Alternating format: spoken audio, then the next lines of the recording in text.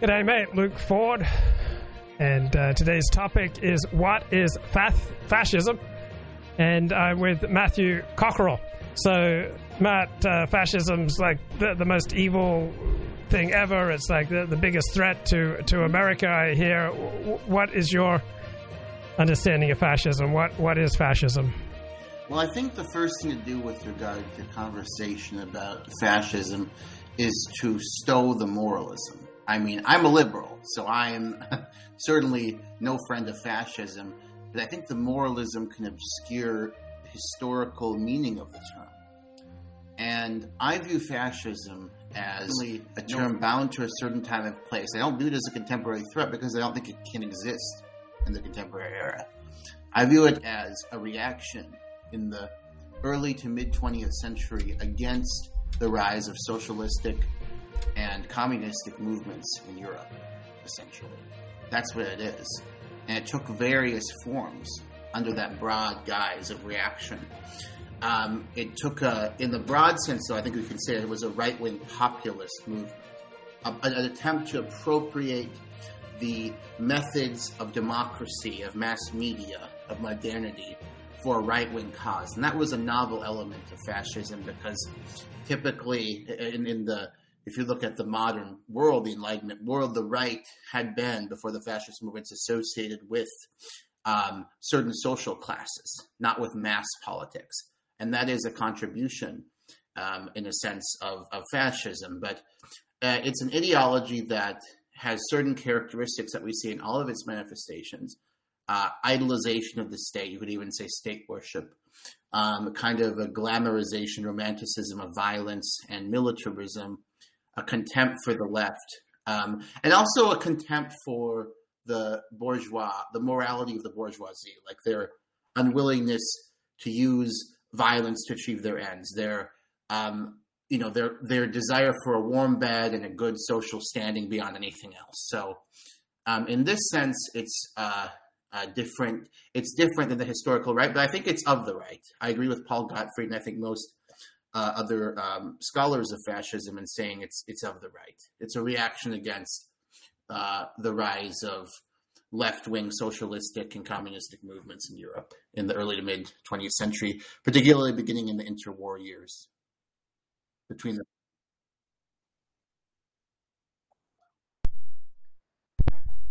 So why is the current Republican Party not a fascist party? Well, they're not reacting against the socialistic or communistic movement in the traditional sense. You can talk about people like Bernie Sanders. You can talk about people like Alexandria Ocasio-Cortez. These are bourgeois political figures. They're social democrats. They may like to call themselves communist. They are not people who are going to break the law and anger power structures, invite and engage in violence to get to meet their ends, right? This isn't, so the reaction, the reactive element isn't there. And also the contemporary Republican Party, for all of its flirtation with populism, is not valorizing militarism.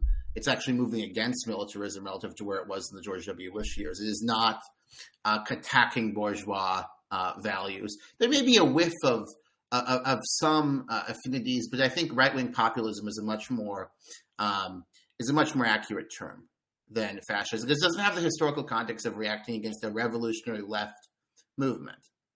In fact, some people may say it does. That's an interesting point, but I think that Bernie Sanders and Alexandria Ocasio-Cortez, these are just totally different phenomena than the Communist Party of Germany, than Rosa Luxemburg, like truly revolutionary figures who threatened the existing social order. Rosa Luxemburg threatened the existing social order in Germany, right? Alexandria Ocasio-Cortez is invited to the Met. These are serious differences, So I view fascism as, and I think Gottfried agrees with me. I think Ernst Nolte agrees with me, who is, I think, regarded as one of the preeminent theorists of fascism, that it's a secondary phenomenon. It's a reaction against the revolutionary left. And it uses populism. It uses some features we associate with democracy, like mass mobilization, patriotism, nationalism, some queer form of egalitarianism. I don't mean that as a cheap pun about the homosexuals and the fascist movements, incidentally. I mean queer as a different, distinct, and so on. But yeah, I view it as a reactive movement against revolutionary communism, socialism. And we don't have revolutionary communism and socialism. We have internet LARPers. So because it's a secondary phenomenon and the primary phenomenon doesn't exist, it can't exist. And also the other characteristics of militarism, of kind of a hyper focus on masculinity, these are not there either in the contemporary Republican Party. And what about Richard Spencer? Is he a fascist? He's a really hard figure to pin down because here's what's so paradoxical about Richard Spencer. He's not stupid. You listen to the guy, he's intelligent, right? He's well-read. But he engaged in ridiculously stupid behavior for over a period of years, whether it's telling Baked Alaska he has a deep connection to Byzantium, whether it's saying everything he says is history, hail Trump, Zig Heil salutes. He behaved like an internet LARPer who hasn't read a book, yet he has read, and he's well-spoken. So he's a paradox in that regard. Wouldn't you say? I mean, because the examples I cite are ridiculous. It's like somebody who misunderstands the past, trying to anachronistically role play as having a deep connection to it.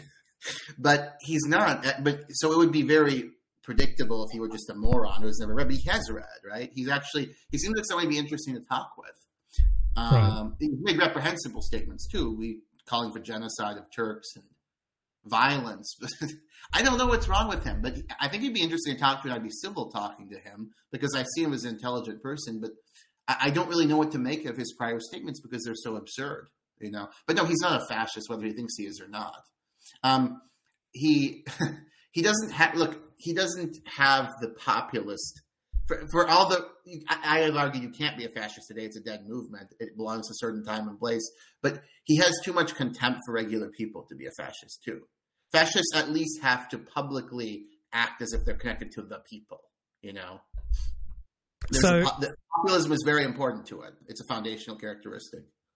So inherent in nationalism is a certain kind of egalitarianism, right? If you're a nationalist, what comes along with that is a certain type of egalitarianism because you're all part of the same nation. Right. Is that fair?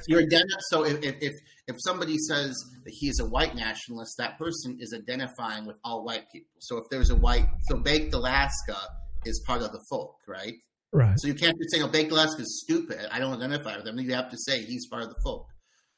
Same with if you're an American nationalist, you have to say Rosie O'Donnell is part of the folk or whatever, So you can't pick and choose. There is an egalitarianism, and if you're an elitist, if you think no, I just like smart people who've read books, which is what I think Richard Spencer is, what he feels if you listen to his recent comments, you can't really be a fascist or populist or nationalist because you're not an egalitarian, right? You have contempt for the masses. You don't just have a paternalistic condescension. He has a real contempt.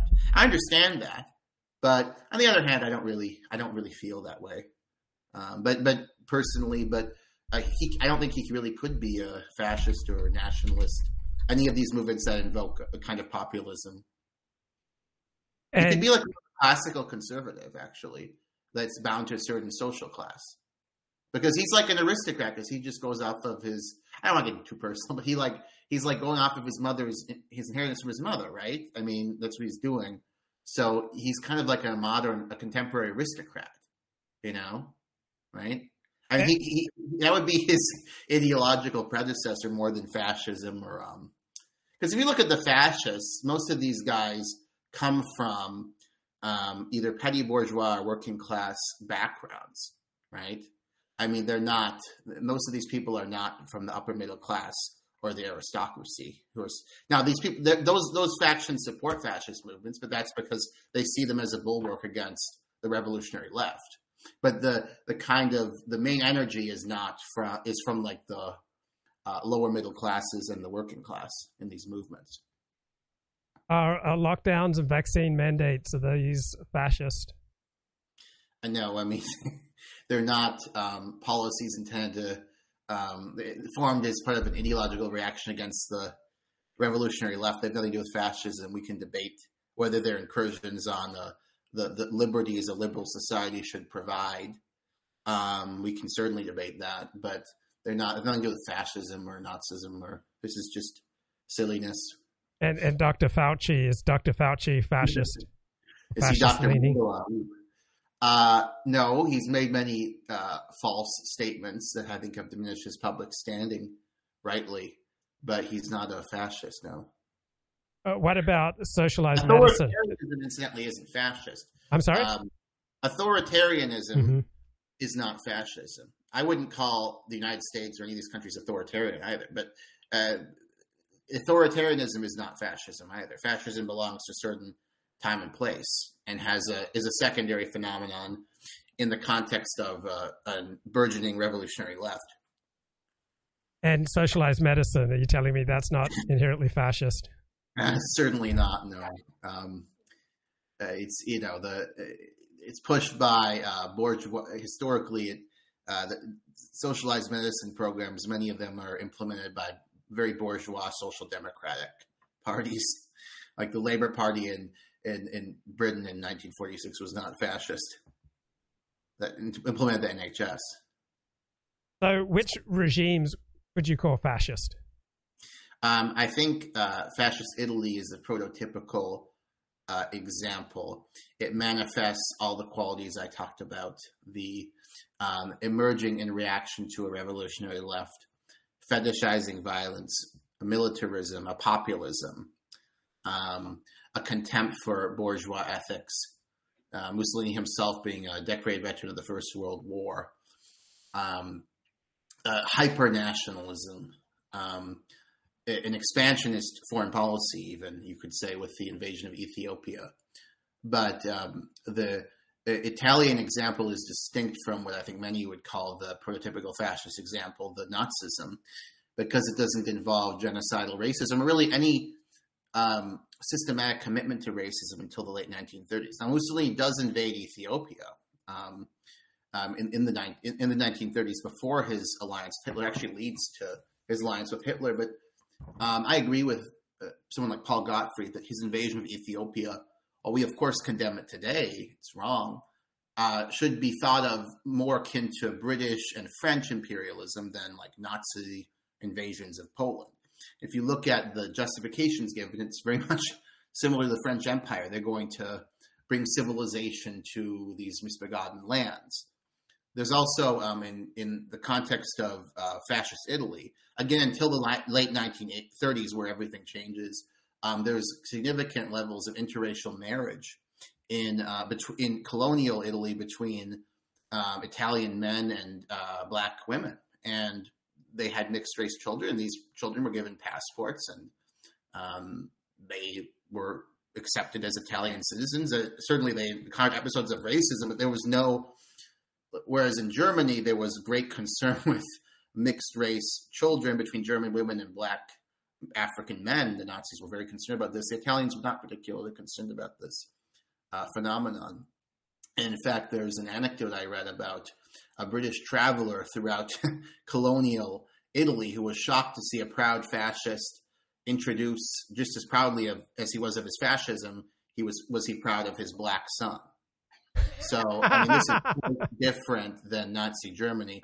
And I think this is conflated with the conflation with Nazi Germany comes not just from the fact that Nazi Germany plays much more of a role in public consciousness than fascist Italy, but also because fascist Italy did become a racist state in the late 1930s. It did.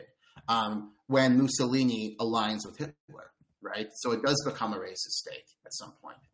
And there's no denying that. Although the Italians, interestingly, did not they try to ban miscegenation, for example, in the colonial territories. The Italians aren't abiding by that. I mean, they're Italians. If a black woman and Italian man fall in love, Italians aren't going to listen to some German race doctrine. These are Mediterranean people, right?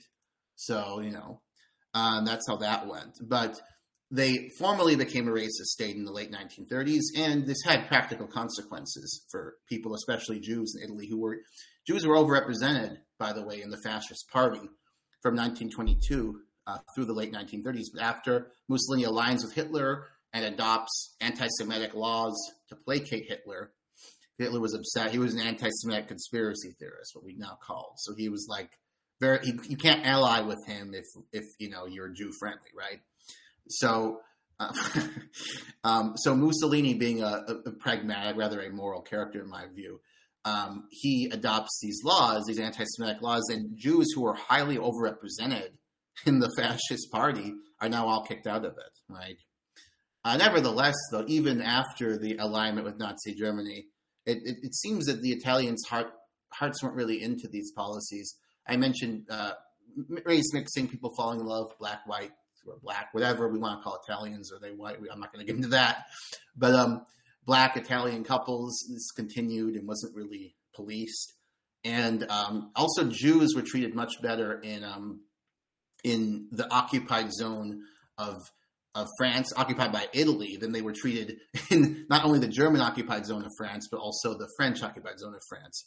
Now, after the Italian state collapses in 1943, because of the Allied invasion, right, from North Africa to southern Italy, and the Nazis reconquer northern Italy, right, and set up a puppet state, then this puppet state does collaborate with the extermination of the Jews. So given this legacy and this alliance with Nazi Germany and this participation in the Holocaust, it is understandable to some extent the public kind of confusion on what fascism is a historical phenomenon. The idea that it was race hatred was core to it the same way as Nazism. It's understandable. Nevertheless, this is a confused notion.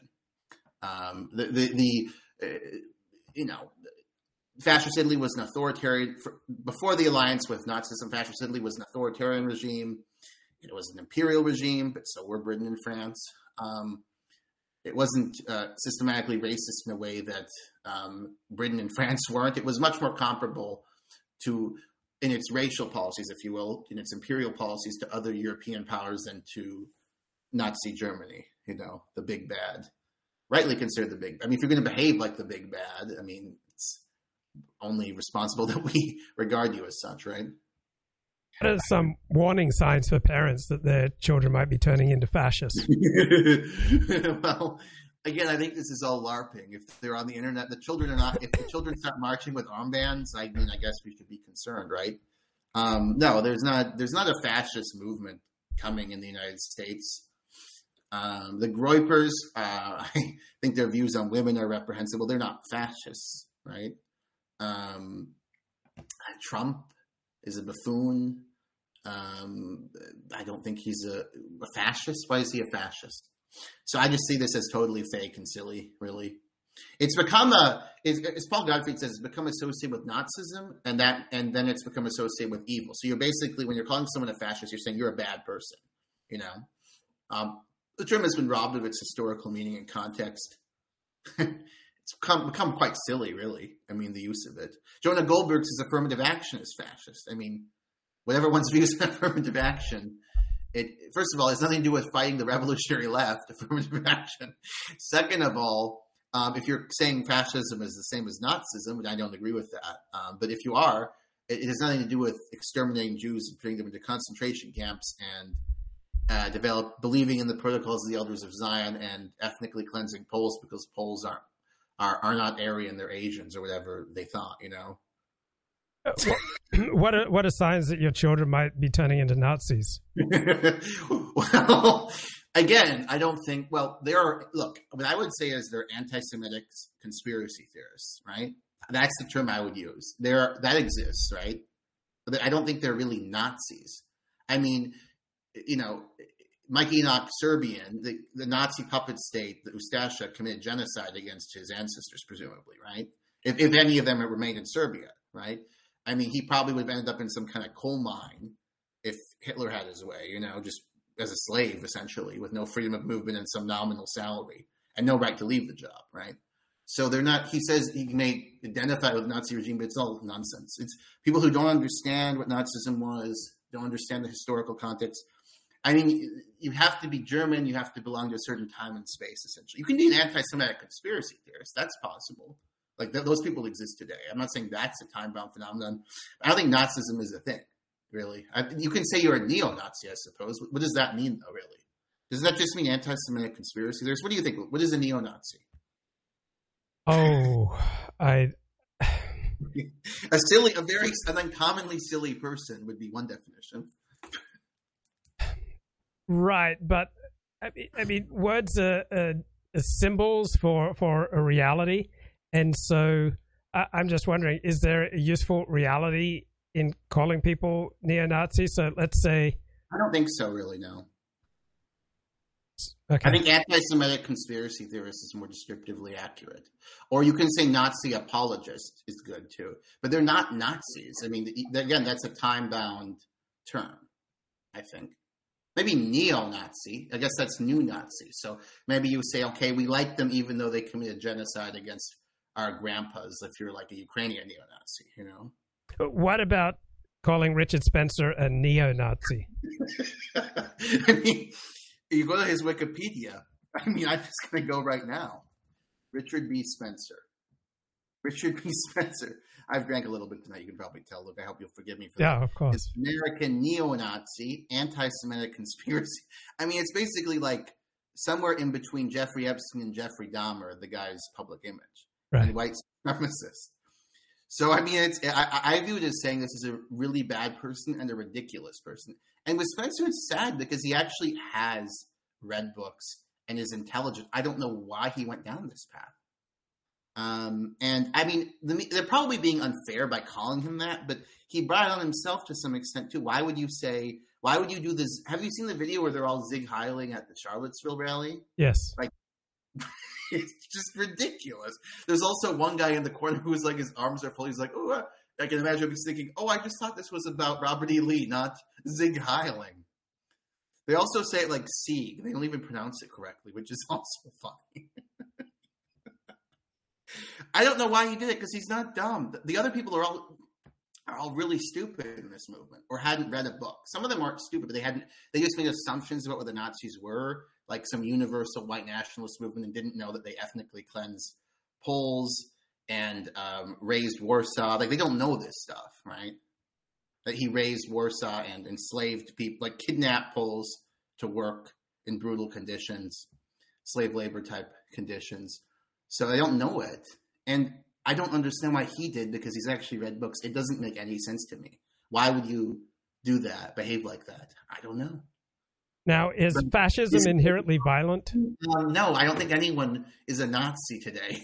I think there are people who engage in live action role playing as Nazis because they think Hugo Boss uniforms are cool and they want to be the big bad. So it's like 12-year-old level. I think there also are anti-Semitic conspiracy theorists. That's the thing. Like, that exists in the contemporary world. Nazis don't. I mean, as horrible as a person as you might be, you can't really become, if you're some Slavic American with 5 ethnicities, you can't really become a Nazi in the historical sense of the term. Now, is fascism inherently violent? I think there is a cult of violence in fascism, and I think there is a contempt for bourgeois norms regarding violence being the worst thing ever, you know? I think they think action is necessary sometimes, and action often means violence. So yeah, I do. I think it's a violent ideology. How violent is, of course, an important question. You know, Mussolini's victims compared to Hitler before 1943, the establishment of the Italian Social Republic, which is essentially a German puppet state. Mussolini's not even doing anything at that point. But his victims are trivial in number compared to Hitler's at that point. So what are some warning signs that your kids might be groypers? Well, actually, this is a movement that is less ridiculous than neo-Nazism because it's rooted in a movement to be successful has to be rooted. It's very simple, right? I'm not claiming I'm great at politics, but clearly if you want to be a successful political movement in the United States, you have to appeal to the history and culture of the United States, right? Yes. You can't just say we're going to be Germans from the 1930s. I mean, I don't think that when no one speaks German, no one speaks any other foreign language in the United States except you and me. I don't think that'll be very productive. The Groyper movement is rooted in actual American culture. They like rap music. Young Americans, racist or not, white or not, like rap generally. They have a certain dialectical. They have a certain dialect developed in gaming culture. That is a thing that relates to people's lived experience in the United States. They are pro-America, right? By the way, I have nothing but contempt for their political views. I think their views on women are ridiculous, but they're less unserious. They're more of a threat politically, I'd say, than this neo-Nazi nonsense was, because the ideas they're advocating and the language they use is rooted in certain traditions in America and also in the contemporary American polity. So I think they're more serious politically than the neo-Nazis were. I mean, they're not doing book burnings, for one. National Justice Party, another fascist party? I'd say live-action role-playing party. So you don't think it's going to win a lot of votes? We'll see. I would literally bet my life on that. And I would literally bet and again, the win is $20. So I win $20. And if I lose, I would burn it for all eternity, that they wouldn't, that they will not achieve success at any kind of significant national level. Because it doesn't, again, it isn't about the ideas. The silliness is one thing, but it's just all anachronism. It doesn't relate to America, right? I mean, anti-Semitism has never been, the idea of Jews as a separate race has never been an American thing. It was a French thing, right? It was a German thing. This idea of this extreme anti-Semitism doesn't resonate in this country. There isn't a history of it. There's a history of it if you're talking about France or Germany or Austria or Russia or Poland. Yeah, there is something you can appeal to there that is organic. Here it's all kind of contrived because they want to be like the Hugo Boss people, right? Because they looked cool. So they kind of contrive this anti-Semitism. It doesn't resonate with Americans. Let's even leave aside the question whether it's right or wrong. It doesn't resonate, you know? And they also are saying America's been horrible they're not just saying, as the gropers are, that America's gone a bad way, right?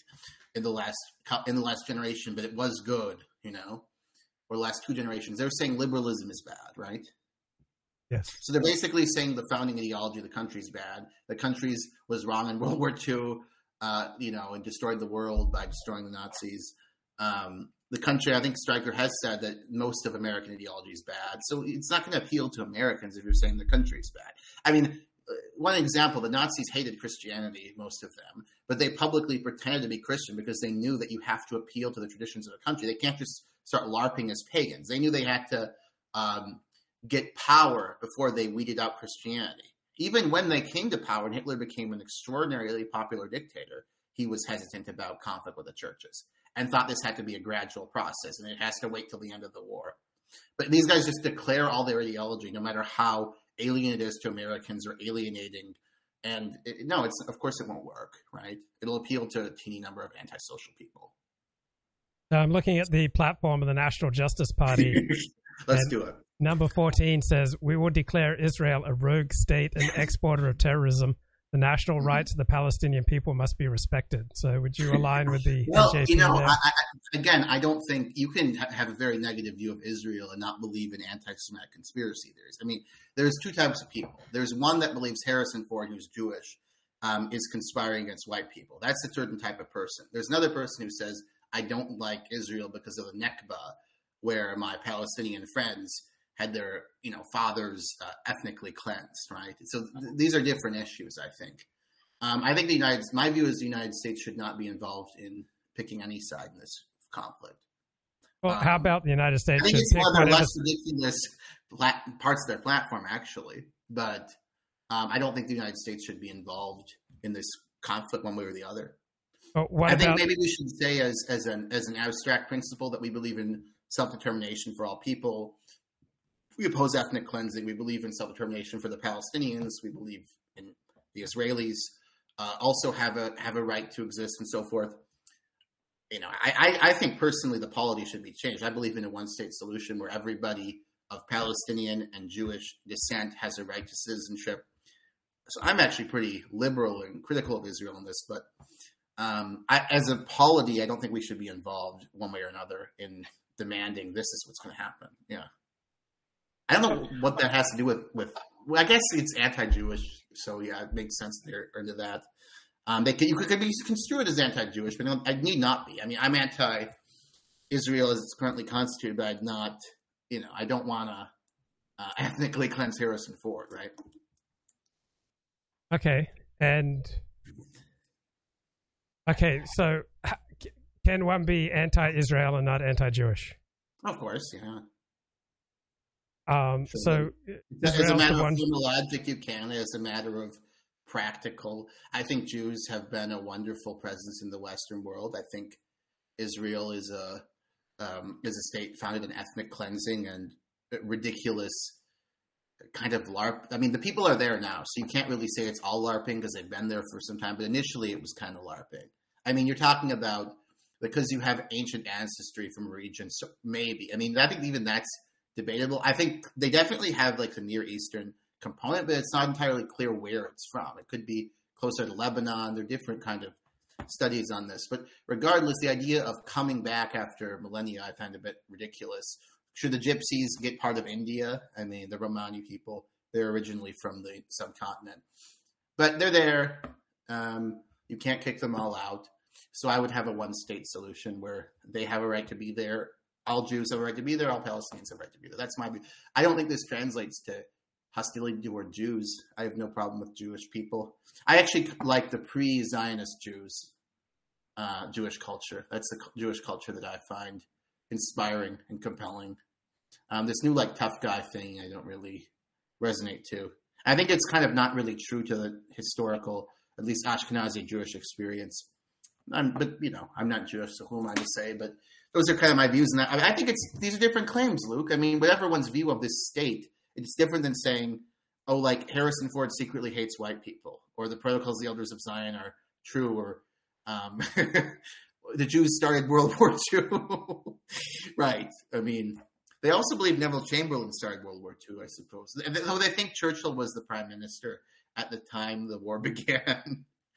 So I mean, they got this warmonger, Churchill. I agree, he was a warlike personality. They got this guy because they're dealing with this lunatic, and they had like a civilized gentleman, kind of non-interventionist conservative, balance of power guy, Neville Chamberlain. But the lunatic didn't take the concessions he got from Chamberlain, right? He wanted to conquer all of Czechoslovakia for no reason. I mean, why does Germany get to rule over parts of Czechoslovakia that have no historical connection to Germany? After being given the Sudetenland. Okay, hang on. So you say you have no problem with Jews, but you also you say that you believe in national self-determination. Well, they're dumb I'm sorry, but if they are dumb if they think I have a problem with them as an ethnic group, because I don't agree with the policy of ethnic cleansing that was clearly engaged in by the state that many Zionists, most Zionists deny absurdly, even though they passed laws after these people fled, they claim, or were ethnically cleansed. They passed laws saying they can't come back. So even if you believe they all fled by the merest happenstance, the laws itself represented an ethnic cleansing policy because war refugees were not allowed to return.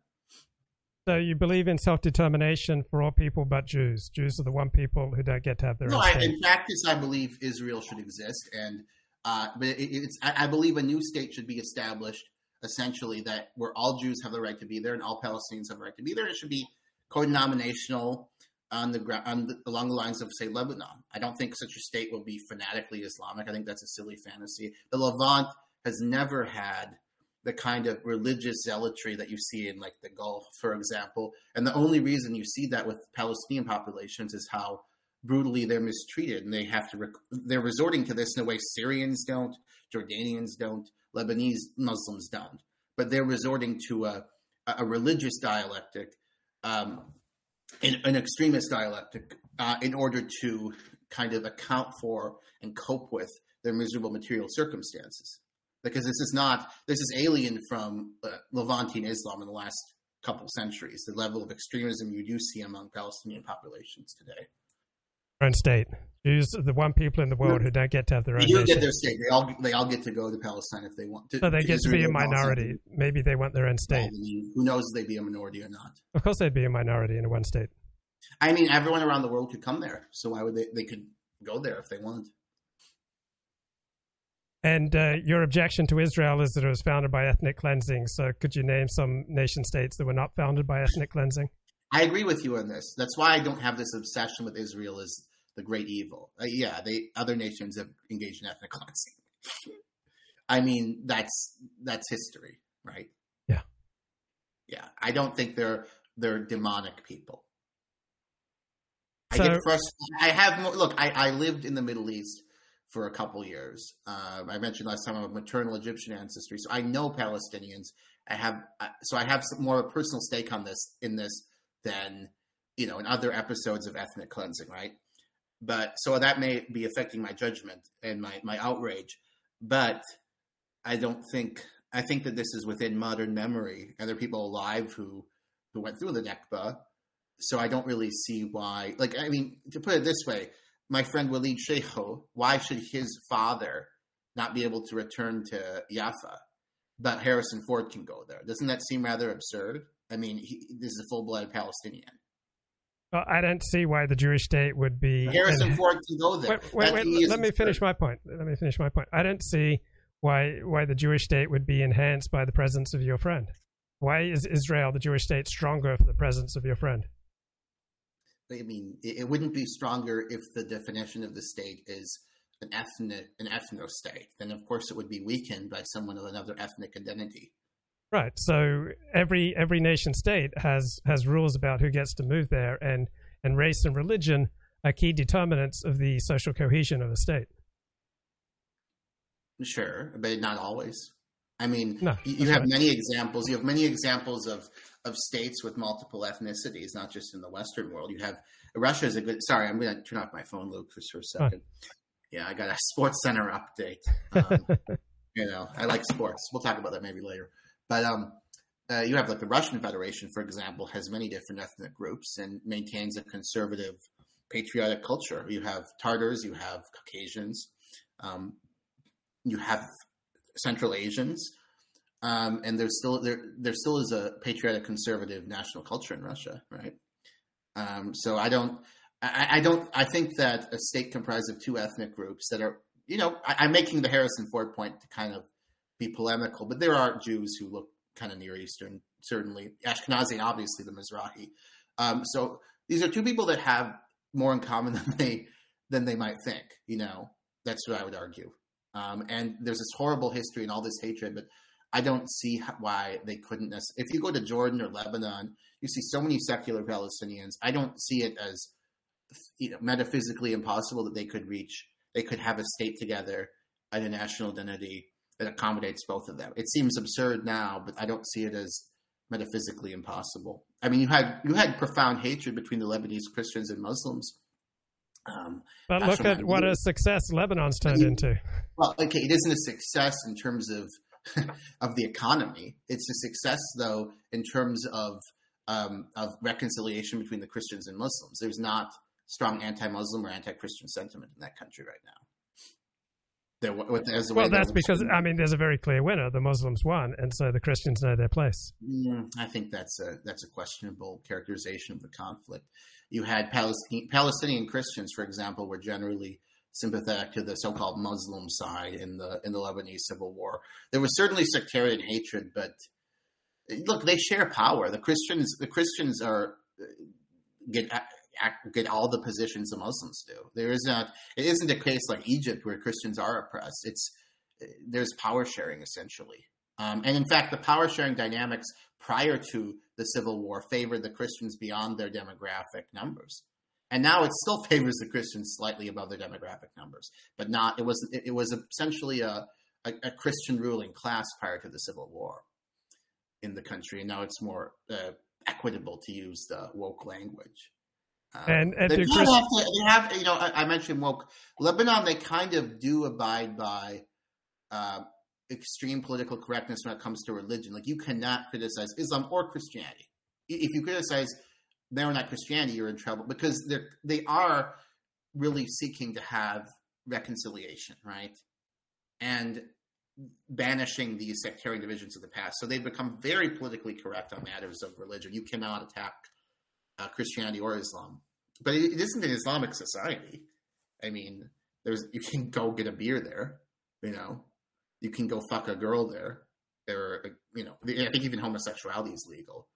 I'm sure it isn't condoned, but it isn't condoned in the Eastern world generally. It isn't condoned in Armenia, So it isn't under Islamic law, Lebanon. If you're a Muslim seeking to get married, that might be regulated by Islamic law, but it's not imposed on the population as such. Nor is it in Jordan, by the way. And even though the Christian minority there is quite small. So if fascism isn't something that's alive and well and a threat today, what price do we pay for having so many things described today as fascist? Well, it leads to a lot of stupidity, right? Yeah. If you're someone who's read about this, it causes a certain type of headache when you hear people talk about fascism. Even the people who describe themselves as fascists, like the white nationalists, they don't know what it is, because this ideology was not synonymous with white nationalism, right? In the Nazi iteration, it kind of was. Even there, many of groups that are described as white are banished from the folk, like Slavs, namely. But it just is annoying because it's really stupid and anachronistic and wrong. But I think look, what Gottfried says is correct. It means Nazism in the popular vernacular, and Nazism means evil people, So you're basically saying that's an evil person, and you're using this term to sound, I suppose, educated is the word. They're trying to sound that way. I don't know. Well, I think they use it for the power of the stigma that comes with that word. I really don't know if there's much of a stigma though, because it's been overused so much that I think my point of view, Gottfried's point of view, I think your point of view, yes, is becoming stronger. This is just a hate term. It doesn't mean anything, right? Because there's nothing to do with the historical phenomenon, which is a rather interesting phenomenon of a failed political ideology that perverted itself through an alliance with Nazism, in the late 1930s, right? Yeah. Let me read a little bit from Paul Gottfried's book, Anti-Fascism, The Course of a Crusade. Unlike generic fascism, Antifa is not patriotic. It seeks to destroy, not to reinforce historic Western notions. It is also by far too irrational and nihilistic to be Marxist. Attempts by Republicans to treat Antifa as the latest distillation of Marxist socialism reject partisan opportunism, reek of partisan opportunism, historical ignorance, or both, except for its efforts to identify with other forms of the left that operated at other times. Antifa, through violence and its ability to create extensive support systems, looks very much like early National Socialism. What do you think? Well, I think the comparison of Antifa with National Socialism, I think Gottfried knows better. But I agree with everything else I agree with everything else he said, right? There isn't a comparison between Antifa and the revolutionary communists. Those people were much more intellectually serious. They had real humanistic traditions. I don't condone communism. I recognize its horrible human costs. I see it as a largely failed political system, although it worked better in some places than others. But I think the kind of boomer cliches of what communism, there's rough justice to them. I've said that in print. But I agree with what he said about Antifa. They're not, and also these people online like Hassan Piker, these are not communists. They're not Marxists. Those people had a humanistic tradition. They weren't allied to capital, right? They were the enemies of property classes. Whereas these are people that are sponsored by Twitch, right? For example, Hassan Piker. So I don't know if you know this guy, Luke, but he's like the biggest Marxist social media personality. He's sponsored by a corporation, of course, right?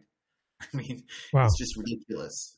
And AOC is welcomed with open arms into the moneyed social life of Manhattan, right? So these are not Marxists, no. They're as Gottfried says, Marxists had a specific ideology, right?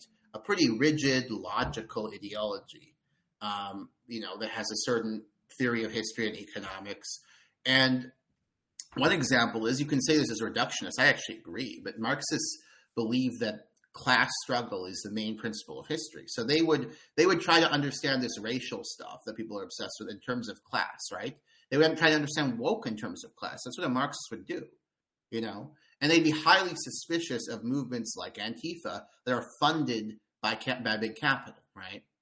And Black Lives Matter, for that matter, is funded by large financial institutions. So, no, these movements have nothing to do with Marxism. This is just radical chic to wear to put on the Marxist robes. Marxists were willing to use violence to advance their views, but they also had firm ideological viewpoints. And these Antifa people are just a bunch of thugs, right? Now, he mentions Nazism. He despises Nazism. His family was actually killed by Nazi conspiracy theorists. So I understand why he wants to associate things he hates with Nazism. But I don't think there is a certain body of doctrine with Nazis, right? Too, like anti-Semitic conspiracy theories are very important. German notion of German tradition and German militarism, and this is not to be found in Antifa. So that's why I said I view that last part as kind of he knows better than that, because he's a very serious scholar. He's a really right-wing guy. I don't sympathize with his politics, but he's a serious scholar, and I think he knows better than to say Antifa is. And I think he wouldn't stand by that if I were to ask him about it. I interviewed him. I don't know if you saw that interview. Yeah, but there's only like 8 minutes of the interview posted on your YouTube channel. Where's the rest of it? Yeah, I think there's more than 8 minutes. There's like maybe, I don't know. I should post the rest of it. The problem there is they were like technological issues. Oh, okay. Yeah, I mean, I'm not going to get more into detail about that, but he's a brilliant guy. I should interview him again in the future. And then there were also so there were technological issues that fucked up some parts of it. And then there were things that someone would place me under arrest for agreeing with him on in other parts, Yeah, so that had to be pushed. But look, he's a highly serious scholar. He's certainly very right wing. There's some views I think in politics I really disagree. Like he believes the election was stolen. It seems to me, and I think that's absurd. Not a priori absurd, but absurd if you look at the facts. Right? It isn't the idea. Clearly, there are people who had a motive who would. There are a lot of people in our country who think it would be justified to steal the election from Trump. So it isn't absurd a priori. But if you look at the facts, it's absurd. But as a historian, Gottfried is we can't afford to ignore him, I think. Now, how do you understand Antifa? I see them as thugs without a firm ideology. I think calling them fascists or even Nazis or communists is inaccurate. I think they're a bunch of thugs, more or less.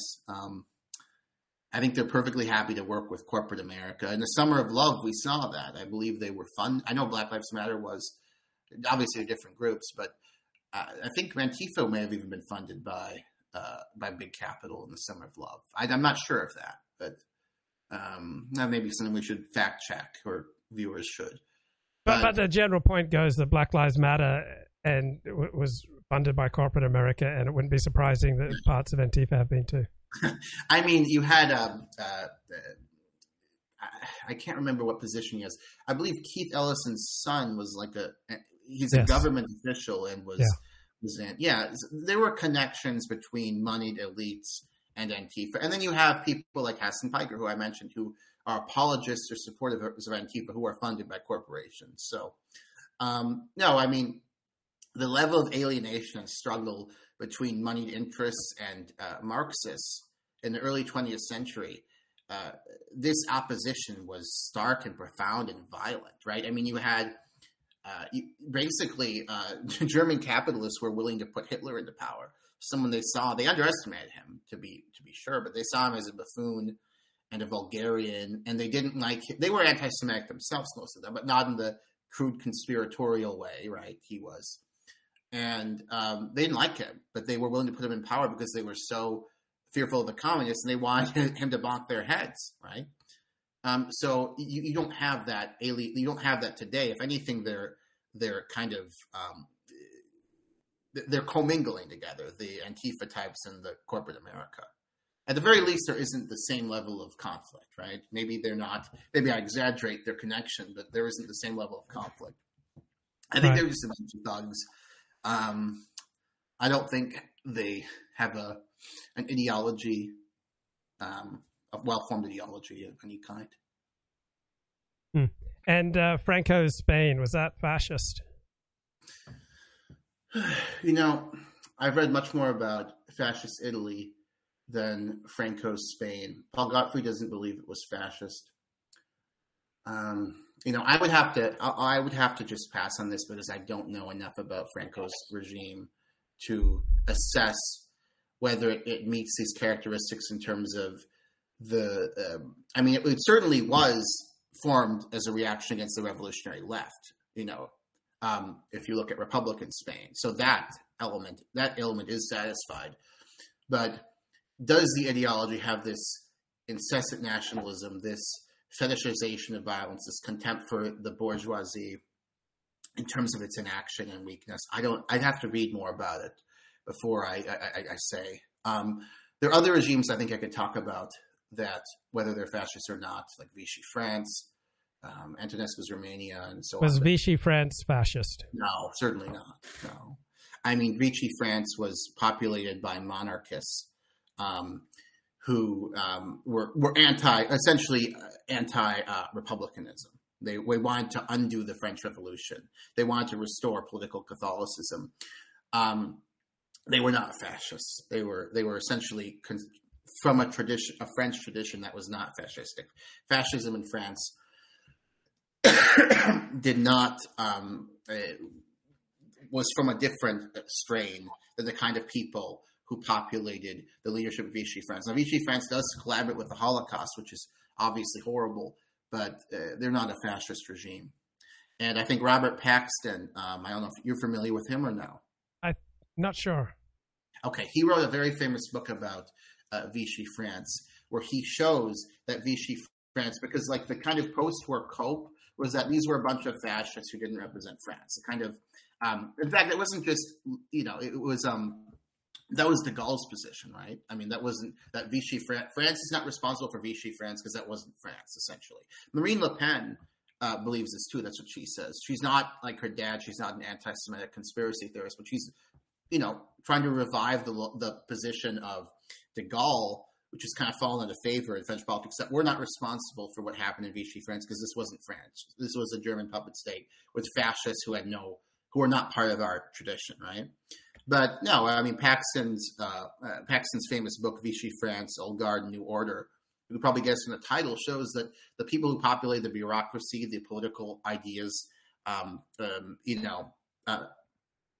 kind of state detained, all of this was founded in French traditions and the anti-monarchist tradition, right? The anti-republican tradition. So the collaboration with the Nazis was utterly reprehensible and opportunistic, but the actual ideology, to the extent there was one, which there certainly was in the first couple of years at least, and the personnel and the style of governance, this was from a French tradition, not fascism.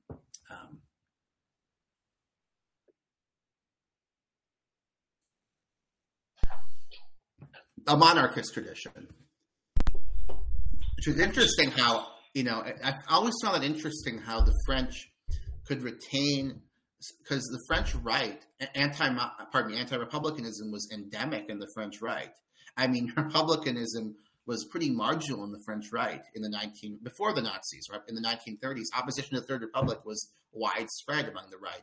And I always found that fascinating that you can, nearly a century and a half later, after the overthrow of the monarchy, that monarchism could be so endemic, and it was. So, okay, I'm going to play that David Irving clip, about 3 minutes 40 seconds, sure, where he talks about the Holocaust. Anything you want to say prior to my beginning? Yeah, okay. So there have been people on the internet, neo-Nazis, anti-Semitic conspiracy theorists, these people who have said that I misrepresented Irving in our last conversation by saying he effectively acknowledges the Holocaust.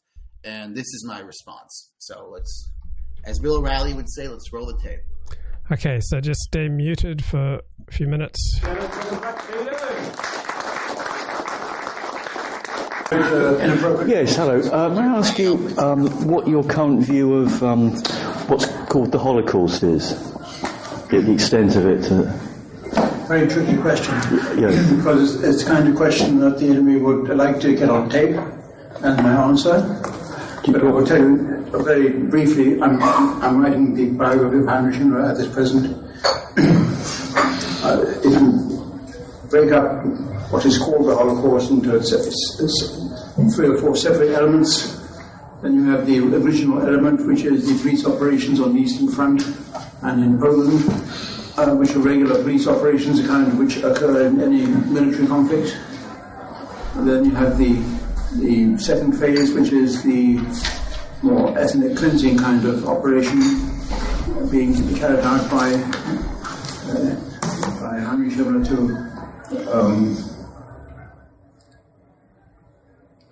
tackle the problem of Judea, which is what I've decided to call it in my biography. The original problem began for the Germans in 1933 with the famous headline in Daily Express, Sunday Express, Judea declares war on Germany. And this is basically the German response.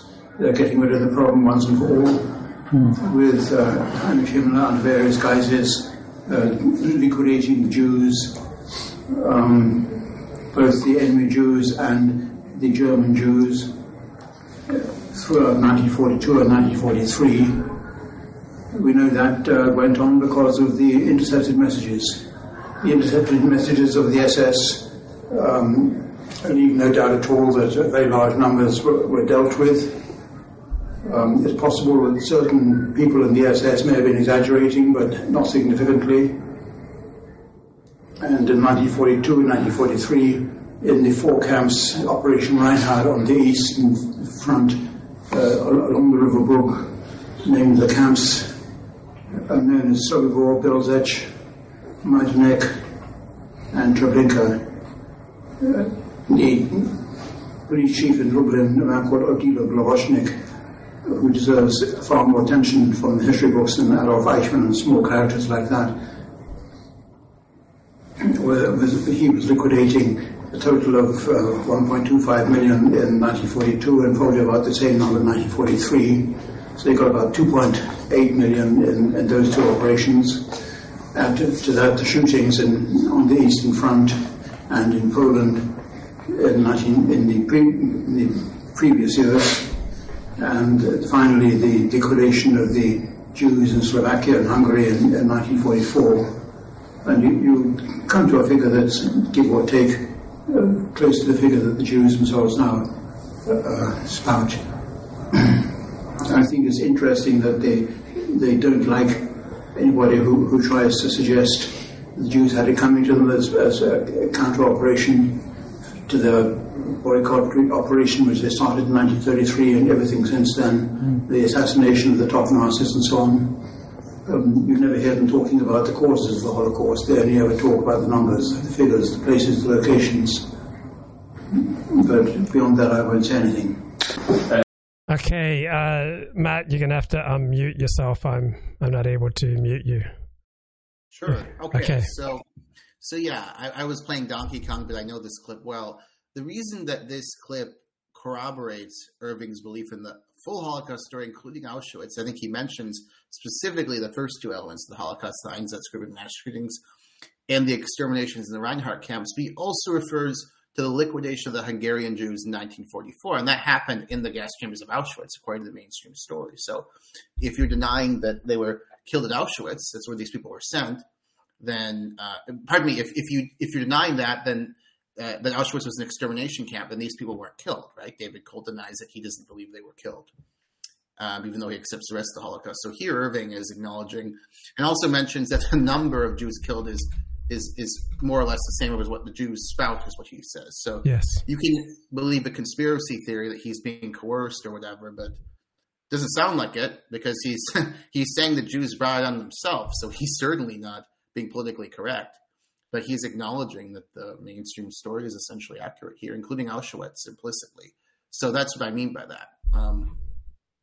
Okay, great. Let me go through some of the National Justice Party. Let's see if they're fascist. Let's do it. Yeah. The United States of America will be declared an outpost of Western civilization. Is that fascist? No, I don't really know what it means. What does that mean? But I wouldn't say it's fascist, no. Mainstream story is essentially. It's a state dedicated to its European heritage population and their posterity. So are all ethno-states fascist? No, of course not. I mean, the United States was limited immigration to whites before fascism existed. So that wouldn't be fascist, no. It's not going to happen. It's not going to be defined. The demographics make this impossible, and politics make this impossible. So it's kind of silly to talk about. But you could call for a prohibition on immigration, but you can't make this a white ethnic state. You know, we need to take passports away from Mexicans. Like, what is the implication of this? Mexican Americans. Now, if Israel has an immigration, I'm not talking about taking passports away from Jewish people in Israel. I'm talking about giving them to Palestinians. That's different. Let me make my point. So, if Israel draws up policies to ensure that Israel remains a Jewish majority state, is that fascist? No. Okay. Neither is fascist. It's not going to happen in the United States. The thing, like the Gropers don't actually advocate that America. They don't advocate white nationalism, right? They may want it, but Nick Fuentes is sophisticated politically enough to know that is impossible, given current demographics and given all of the people have too many loved ones in their family that are not white. You know, even whites who may be racist or inclined to racism aren't going to morally accept that you take the passports away from every Korean American or whatever it is.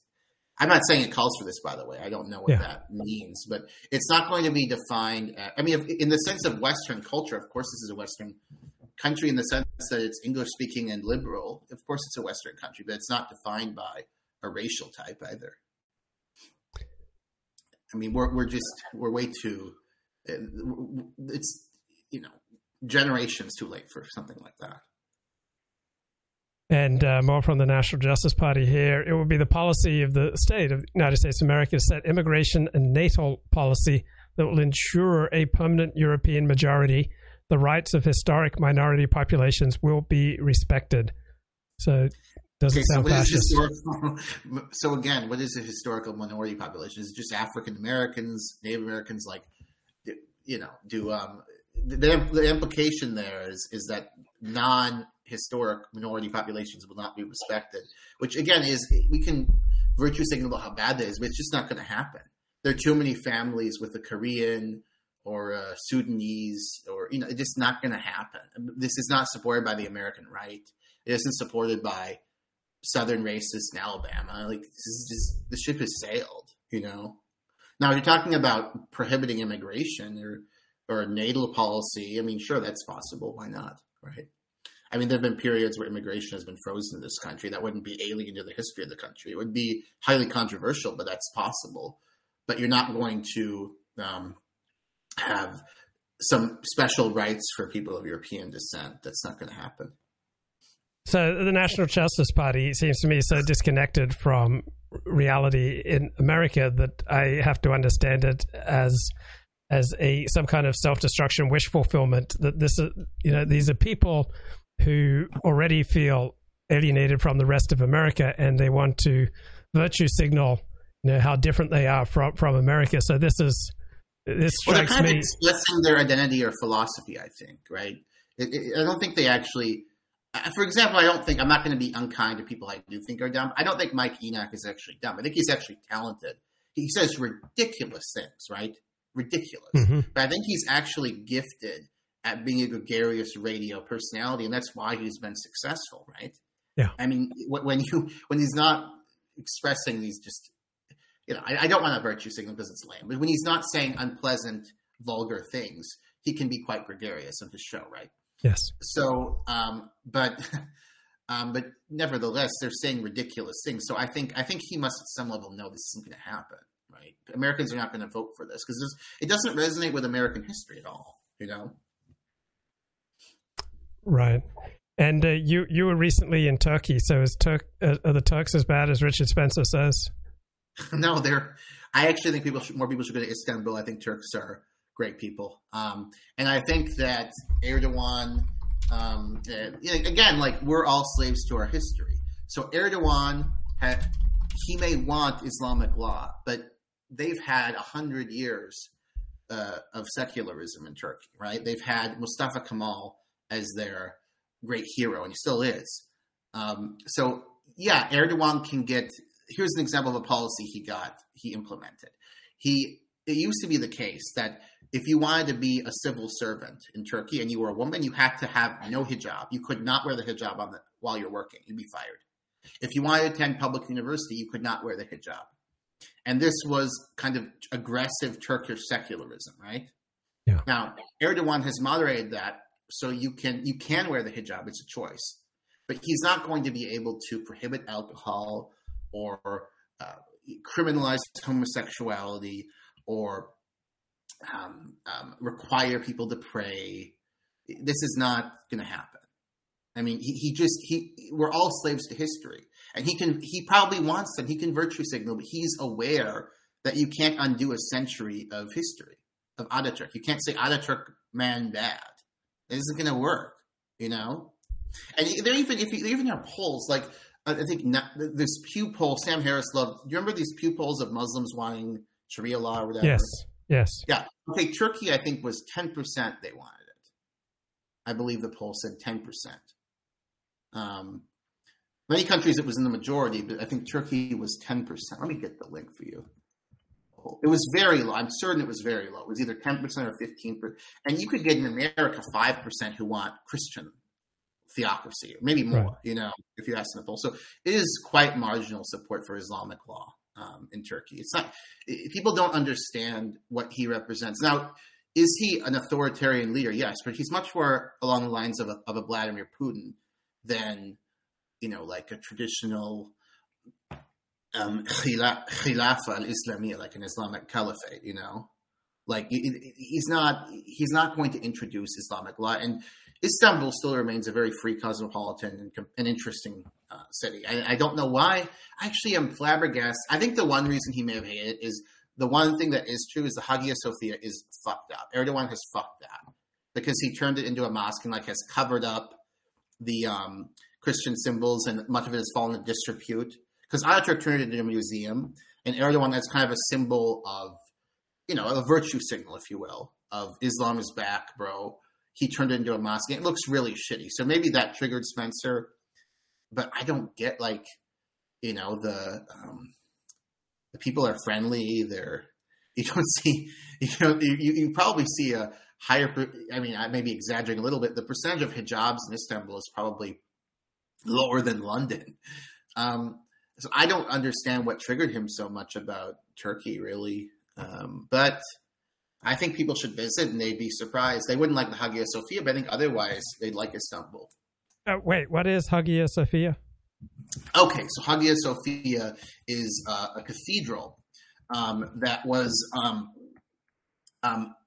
a principal representation of the state church of the Roman Empire in Byzantium, you know. Like I remember, you remember Richard Spencer said white people in Baked Alaska specifically have a deep connection to Byzantium. He's really into Byzantium. So it was the largest interior space in the world. It was this, it's this incredible dome and kind of the epitome of Byzantine architecture, you know. So this was when the Turks conquered Constantinople, right? They turned it into a mosque. And when Mustafa Kemal came to power after the fall of the Islamic Caliphate, the Ottoman Empire, essentially, he turned it into a museum as a representation of how, no, we're secular now, you know? We're no longer it was at one point a Christian cathedral, then it was a mosque, and now it's a museum, right? And Erdogan has turned it back into a mosque. That's one of his like re-Islamizing things, you know. Although, as I've argued, it's rather superficial, the re-Islamizing. I mean, there's no Islamic law, right? So, if you go to the beach in Turkey, are there women in bikinis? Oh, of course, yeah, of course. Yeah. I mean, yeah. If you go to Istanbul, you'll realize how ridiculous these questions are. Honestly, I think people are just assume that the re-Islamization of Turkey is much more visceral than it has been. You know. And you had a perfectly pleasant time there. What? No, yeah, I was with my girlfriend. Yeah, there's no, you know, there's no one staring at you for having a Russian girlfriend in Turkey. It's just whatever. They're much more modern than people think. I don't understand why Spencer wants to commit genocide against them. Maybe he doesn't anymore, but he's the great paradox, really. He's the great paradox. I don't understand that, man. And what do you make of this Russia-Ukraine crisis? Well, look, I think that I will just say this. I think that Russia has very compelling historical and contemporary foreign policy interests. Mm-hmm. I also think that these interests do not come close to justifying any kind of invasion. And it would be tragic if it happened, and it would alienate Russia from the world and confirm many of the negative stereotypes about Putin. And I hope it doesn't happen, because I very much hope it doesn't happen, because I consider myself somewhat of a defender of Russia. Now, I haven't defended Russia in print. I've certainly defended Russian history and the claim that and argued against Sean McMeekin's absurd claim that Russia started the Second World War. But for those of us who have a more sympathetic line to the Kremlin, it would be a tragic episode, and it can be spun however you want. But the legitimate interests of Russia in that region, with a very large population, especially in the East, that want to be part of Russia and consider themselves Russian, absolutely. I think with the large majority of the people in the country do not want to be part of Russia, though, despite the historical ties of Ukraine to Russia and the view of many Russian, really probably almost all Russian nationalists, and again, a lot of people living in Ukraine with Ukrainian passports, that Ukraine is not a real country, right? And also the legitimate concerns about military buildups in Ukraine's candidacy for NATO. I think it would be a tragedy for Russia if there was an invasion, and it would damage Russia's standing in the world gravely and would lead to sanctions. And I hope they don't do it. And I pray they don't do it, because it'll have implications for people I care about as well, honestly. And how was your conversation with this Denying History guy? You did a long video with him. Oh, it was great. It was a little bit. I think we should have had more specific subjects. By we, I mean me. I'm just denying my own responsibility since I set it up. But he's a brilliant guy. He has an encyclopedic knowledge of a number of these historical genocides. I disagree with some of his views, but he's a compelling figure and just somebody who reads compulsively. I'm a PhD student at a prestigious school in history, and he knows more than I do about most of these historical tragedies. I kind of feel shamefaced throughout it. So I do recommend, if you're interested in an online personality. He does have his own points of view, though, right? And I think I kind of bring out his views in that interview by challenging him on what is your definition of genocide is. Why do you characterize this as a genocide? Are you just being a bit of a normie by characterizing that as a genocide, etc.? But we certainly had a rigorous conversation too about Holocaust denial, where I think we both have quite a bit of knowledge. Yeah. So is Denying History Amy Stanley? Is that who it is? Are you talking about the literal person? Yes. I don't know who this is. Oh, okay. I don't know who it is. Okay. This is I don't know who it is. He's actually rather coy about his identity. He clearly is a highly literate man.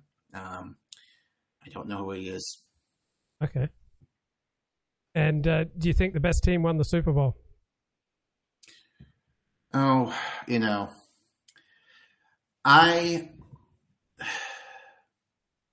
well, the best team is obviously the Detroit Lions, and they were somehow not allowed to play, right? That's my team. I think of the two teams, the best team won.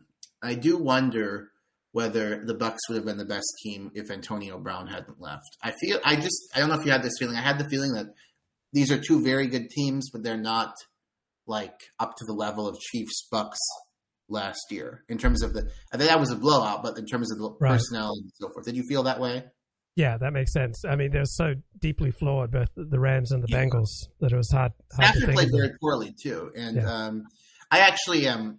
This is more embarrassing than anything I've publicly said, but I actually like as a Lions fan, I like Jared Goff quite a bit, and I'm happy for Stafford, who had a very good year, but I don't like all the ridicule Goff has gotten as a response. I don't think it's fair. Goff played very poorly the first 3 quarters of the season with the Lions. He came on the last quarter of the year with the development of St. Brown as a great slot receiver. Josh Reynolds was signed.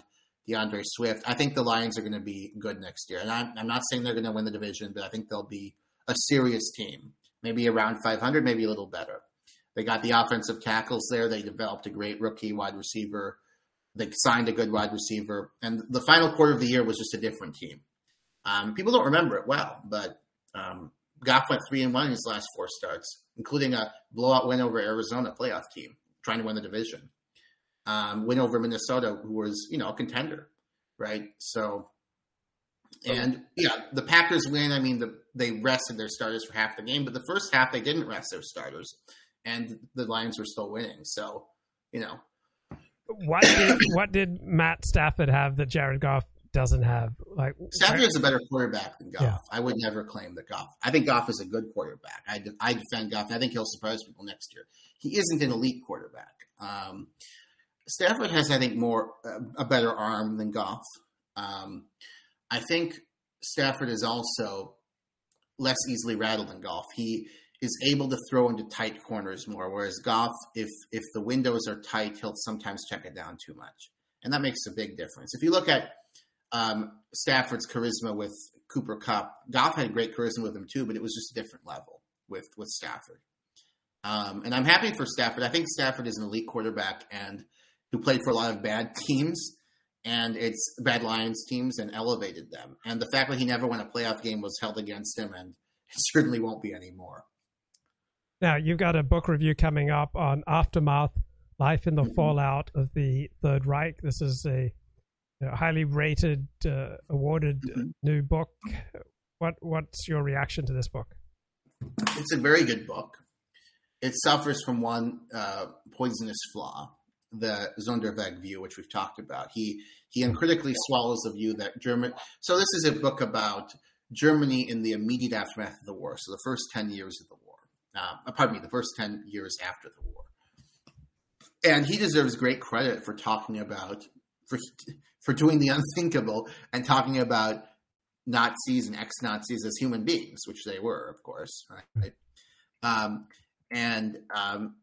Trying to describe how this society, which more or less consciously engaged in genocide and a war of aggression, tried to cope with that legacy and tried to survive and build a new social order. And there are many interesting things in the book. One thing that didn't surprise me, I don't think will surprise you either, but would surprise the average reasonably educated reader, is that the Holocaust was scarcely mentioned in the first 10 years after the war. The Americans briefly, there was a brief flurry of outrage, and with the Nuremberg trials, and we've seen famous videos and newspaper articles of "you're guilty Germans" and people being dragged to camps. This ended quite quickly. The Americans wanted to, who were of course occupying parts of what we would later call West Germany. The Americans didn't want to demoralize the Germans too much. They wanted to be a strong, conservative, even nationalistic nation, tamed, but still not without nationalism and conservatism and a military culture as a buffer against the Soviet Union, right? And you see a fairly conservative society does emerge with the Adenauer regime and the Christian Democrats and so on. And so the Americans didn't want to emphasize this. The Russians didn't either, because the Russians didn't want the war to be about the Jews. They wanted it to be about the Great Patriotic War and the suffering of the Soviets. So they didn't emphasize this in their propaganda. They were also occupying East Germany, what became the DDR. And so this wasn't emphasized in German culture either. That's an interesting thing. In German internal dialogues or in the propaganda they were being fed by their occupiers. That's one interesting thing. Also, sociologically, it's interesting that Germans were coping with the destruction of marriages. Women were cuckolding their men left and right because they realized, first of all, you lost, and second of all, your service wasn't honorable. So why should I show sexual fidelity to you? I mean, if you look at women's magazines at the time, he mentions this, like adultery is in some sense celebrated. Men are treated with contempt. It isn't feminist. It's kind of contemptuous of men. And also women are starting to realize that they can do a lot of these jobs that seem to be magically like Männersache, male things, right? They can do a lot of this stuff because so many of their men are mentally crippled from serving in these crazy wars, which they lost. And they're demoralized. They're not working or they're barely working. And the women are working and they're realizing we can work. So it's kind of, I would say more anti-male than feminist or anything like that. And kind of a way for the women to shirk their responsibility as well for supporting Hitler, as so many did. Because they kind of wanted to blame the war on men. And it was a time of sexual experimentation, disintegration of marriages. I'm talking about the late 40s now. They're embracing like Western music, black music, jazz. There's also a big social disruptor is a lot of Germans, as you probably know, as I'm sure you know, Luke, actually, I'll give you the credit, I'm sure you know, Germans were ethnically cleansed following the war. Not just German. So there are two types of Germans who were ethnically cleansed. First, Germans who, because of Hitler's cracked racial theories, they ethnically cleansed Poles from traditional Polish land, and they were so-called German settlers who went to like Zamość, and I don't speak Polish, so I'm sure I'm saying this wrong, but they went to traditional Polish land. So these people were ethnically cleansed, but also Germans from East Prussia and traditional German areas in Poland and so forth, people who'd lived there, for many, many, many generations were ethnically cleansed too, because they wanted to create a homogenous Eastern European states without Germans, because the Germans were hated in Eastern Europe, obviously, as the invaders and slavers of these people. But still, you have innocent people who had, in many cases, nothing to do with Nazism, being ethnically cleansed from their traditional communities, and they were coming back to Germany. And this caused massive social disruption. You also had displaced persons. So, like, they enslaved a bunch of, not just Jews, but they enslaved a lot of Poles and other Eastern Europeans, Germans during the war. And these people were then released when the Allies came. And some of them were repatriated. A lot of them were actually, but many of them couldn't be because the Germans had just destroyed, for example, they razed Warsaw. So if you're a Pole, many Poles had their houses destroyed, right? So the repatriation process still was undertaken, but it was slower because you needed to find housing for these people, right? And in the meantime, they were actually accommodated in Germany, and sometimes with the homes of Germans, So you had all of these foreigners in Germany at the time, which isn't really known, I don't think, that well. And also newly arrived Germans who were often treated very badly. The ethnically cleansed Germans were called Polacks or Gypsies for some. These are Germans now who had arrived in Germany. They were treated very badly by the Germans. So you had a bunch of social frictions, but this eventually leads to the reestablishment of a conservative, moderately nationalistic society by the 1950s, West Germany. And also the establishment of an oppressive but stable East German regime. So it's kind of the story of these chaotic years leading up to the establishments of the Western East German polities, which were obviously different than this anarchic environment where marriages are disintegrating. All these foreigners and other new Germans are coming in and out. You have occupiers running the show to a great extent, etc. Fascinating book, really, and debunks a lot of misconceptions I think people would be inclined to have about the era. Like, Germans were not, this is another dumb neo-Nazi narrative. Germans were not stewing in guilt over the Holocaust. To the extent that they felt guilt, it was over starting the war. The Holocaust was a marginal issue, very seldom talked about. The big issue held against the Germans was you started this world war that killed tens of millions. That was the big issue held against them. Right. So the neo-Nazi view is that, first of all, they don't just say Germans, they say white people. They say the Holocaust was made up, and then white people were so ashamed, so they stopped being nationalists. So no, that's just absurd. None of that's true. The Germans were not fixated on the Holocaust. To the extent they felt guilty, it was over starting the war. Okay, I have a tangential point. So one of the lame arguments against the legitimacy of the 2020 American presidential vote is that you don't see anyone who is enthusiastic for Joe Biden. But to vote for Joe Biden, you didn't need to have any enthusiasm for him. You simply rationally had to prefer him to Donald Trump. And there's a 2% swing in the suburbs against Trump and towards Biden. But voting for Biden had nothing to do with loving Biden. Right. And the media said Trump was a neo-Nazi. So if you believe he's Hitler, then you're enthusiastic of it. Right. If I believe Hitler were actually, I guess I'd have to be 30 IQ points lower, or maybe 70 to have Maybe I have to have 100. Maybe I have to have like a 20 IQ. I don't know. Okay, let me finish my point. So, same too, most of the people who voted for the Nazis in Germany were not Nazis. They were voting because the situation, they voted for the Nazi Party because it was the least likely to lead to civil war. It basically came down to two total parties. It was either Nazis or communists. If the people had elected communists, the German army would have gone to war against that. The only way you could vote a party into power by the early 30s without a civil war was to vote for the Nazis. So most of the people who voted for the Nazis weren't Nazi. They were voting for the best of the alternatives as they saw them. So it just makes me think or wonder out loud, how Nazi was Nazi Germany? It may have been a dedicated 5% of the population was able to Nazify Nazi Germany. Any thoughts? I think this is a brilliant question, Luke. I'm going to credit you for that. I'm going to first talk about the Nazi stuff, then we'll go back to the 2020 election. So in 1933, when you have a large plurality voting for Nazis, never a majority. Certainly, most of these people are not anti-Semitic conspiracy theorists, hardcore ideological Nazis. In fact, the Nazis are suppressing this part of their propaganda in their public presentation because they know it isn't popular beyond a small fringe.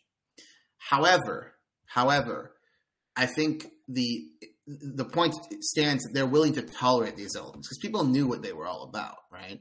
The people who voted for them knew what they were all about, and they were willing to tolerate it because they may not have had these weird theories about Jews running everything in the world, but they view Jews as less patriotic, as more left wing, as somewhat subversive. Like it was a more, if you will, moderate and less intellectually ridiculous anti-Semitism, right? This kind of bourgeois anti-Semitism. So because they had the bourgeois anti-Semitism, they were willing to tolerate someone coming to power with the extreme anti-Semitism, if that makes sense, right? So it isn't people voting for Hitler were not people who were concerned about discrimination against Jews or people who were even viewed Jews as equal. They generally were anti-Semitic. They just weren't to nearly the extent Hitler was, right? The other thing that's important is, again, going back to our conversation about fascism, and I would argue that I think disagreeing with Godfrey that Nazism is a very eclectic and extremely brutal form of fascism, but still kind of falls under the fascist tradition. I think that's debatable.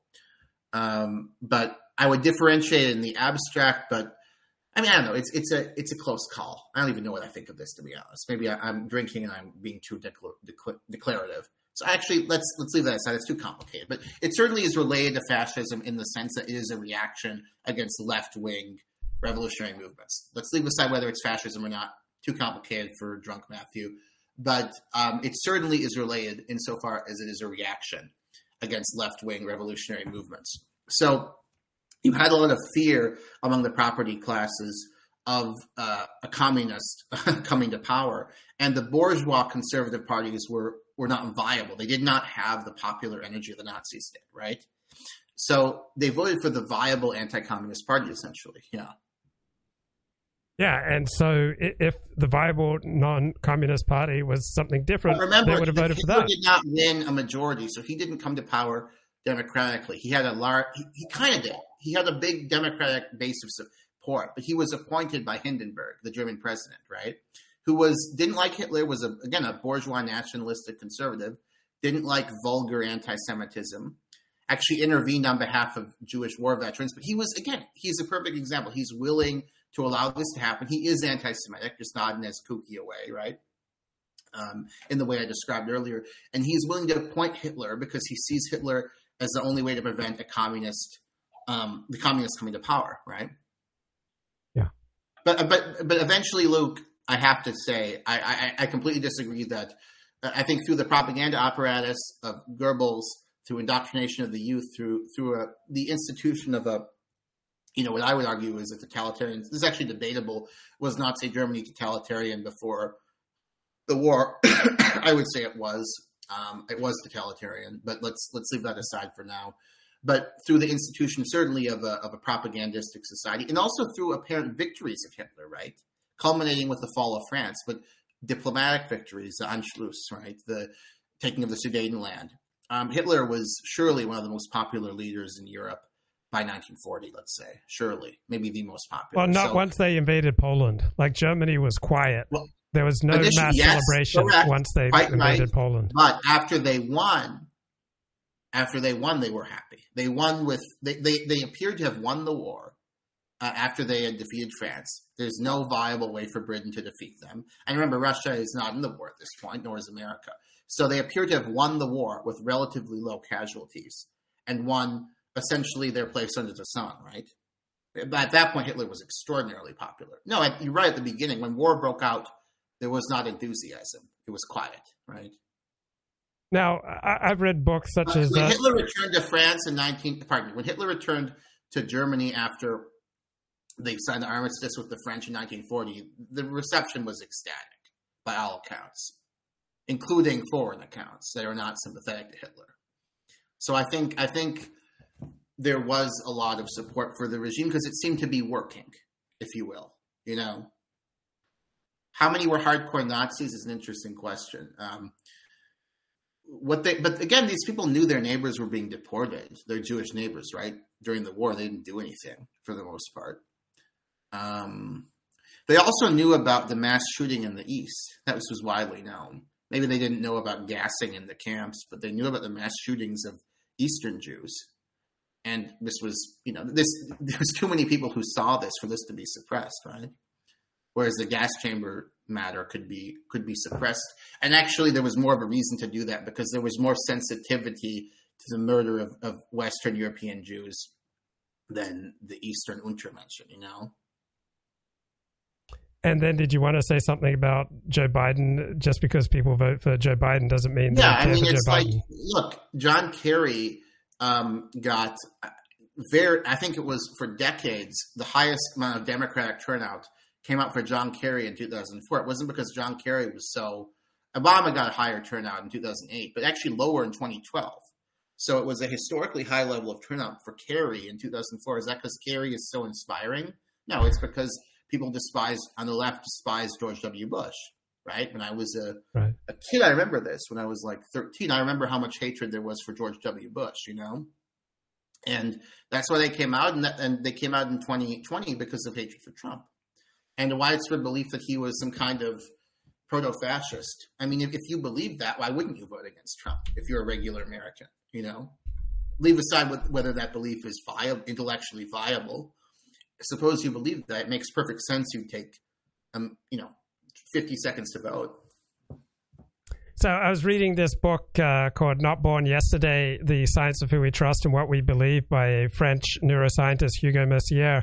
And he presents evidence that all attempts at mass persuasion, whether by religious leaders or politicians or advertisers, failed miserably, and that the propaganda operations of a Nazi Germany or of communist states have also failed to change hearts and minds.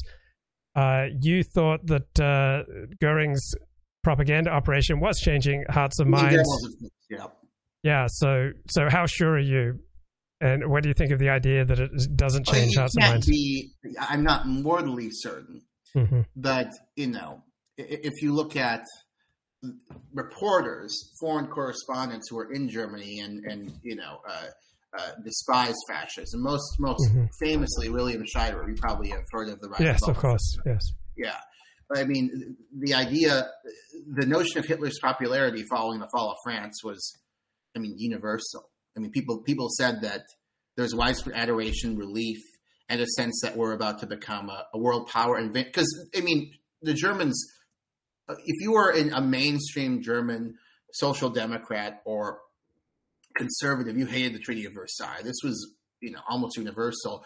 And it appeared that Germany was kind of undoing, it certainly appeared that Germany was undoing the Treaty of Versailles following the fall of France. And also going to incorporate other German-speaking peoples into Germany and establish an empire. So, yeah, some people may have had moralistic objections, but those were kind of left-wing ideologues, liberal ideologues. The mainstream of society, the regular people saw Germany is winning, Germany is undoing its disgrace, Germany is wealthy, everything seems to be working, And so it makes sense kind of intuitively, and it corresponds to what observers are saying at the time. Another source of this is the Reich Security Home Office had reports about public opinion in Germany. And this was a German source, but they reported by the end of the war that everyone fucking hates Hitler. They were candid. Yeah. In 1940, in 1939, they were reporting apprehension about the outbreak of war, nervousness, lack of enthusiasm. But 1940, after the fall of France, and also in other high periods, like after the Anschluss, before the war, or after the Sudetenland, they reported broad popularity, right, and broad appreciation for Hitler. You know, so I think that you can never know if you don't have a scientific poll. You can never know with a capital K what the consensus of people in society thought. But I think you can know within a reasonable doubt that Hitler was a highly popular leader in 1940. I'm curious, what does this book argue? What is its methodology? Why does it argue that propaganda? Okay, yeah. This is the most influential book I've read in years, and I read several books a week. So it argues that we did not evolve to be gullible. That's the essence of it. That if we were highly persuadable, that would not be evolutionarily replicable. That evolution, programs us through natural selection to not be gullible. And so we may believe crazy things about space aliens or any particular theological belief, but that has no effect on how we make decisions in daily life. So when it comes to decisions in our daily life that have repercussions on our life, we don't tend to be gullible. And that advertising and mass persuasion techniques, to the extent they work, they shore up and strengthen people who already hold those beliefs. And maybe they nudge some people on the margins, but that effectively mass persuasion techniques don't work very much. Well, I think, look, this seems rather abstract. What I would say is the views of people evolve over time through a gradual process of socialization. People are not going to be persuaded unless they're on the fence, right? They're not going to be persuaded by, so let's say a Holocaust denial debate, right? Yeah. No one, if the Holocaust, they're not, but let's hypothetically say the Holocaust denier had a brilliant argument. No one will be persuaded who believes in the Holocaust, or more realistically, the person who believes in the history of the Holocaust demonstrates this clearly happened. The denier won't be persuaded. So people who have strong emotional commitments aren't going to abandon them overnight. On-the-spot conversions aren't a thing. But I think over time, through socialization, through emotional alienation from certain sets of experiences or people associated with an ideology, through social pressure, and also through, to some extent, the accumulating weight of thinking through something over time, the evidence not on the spot, but over time, I do think people can be persuaded and change their ideology. And I think that happened in two phases. I think from 1933 to 1940, Germans went from, being reluctantly willing to bring Hitler to power to stop the communists to broadly supportive of Hitler to, in 1945, despising Hitler and basically being terrorized by the Nazi state into submission.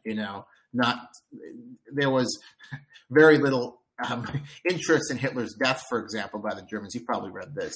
When Hitler died, the soldiers were indifferent, arms folded. There was no. There were, of course, some diehards who committed suicide and women threw themselves out of the building. Of course, not most women, but some fanatical Nazi women. But the vast majority of German society was not engaged with the Führer at that point. But I disagree with the thesis of that book. I think over time, we can change our views. But it's a complicated socialization process. I don't think maybe propaganda isn't that effective, though. That might be true. It may more be socialization than propaganda. I don't think propaganda persuades people on the spot. If it's intended to do that, it probably isn't very effective. So just thinking off the top of my head, something like same-sex marriage. So I assume that 20 years ago, most people were opposed to it, and now most people are fine with it. Not just most people were opposed to it. It was a fringe view in 20 years ago. Mm-hmm. But for example, an interesting point on that is in 1992, Bill Clinton, the president who signed the Defense of Marriage Act, was considered fairly radical insofar as he was willing to publicly advocate for gays shouldn't be fired from their job for being gay, and civil rights for gays is a thing, right? He was considered even though he was generally kind of a center-right, centrist Democrat, he was considered quite left on that, and that was the Republicans attacked him for it, right? Yeah. So, and now if you look at his legacy and you're kind of a contemporary liberal, you see him as quite anti-gay. So that's an example of where public opinion has changed radically, you know?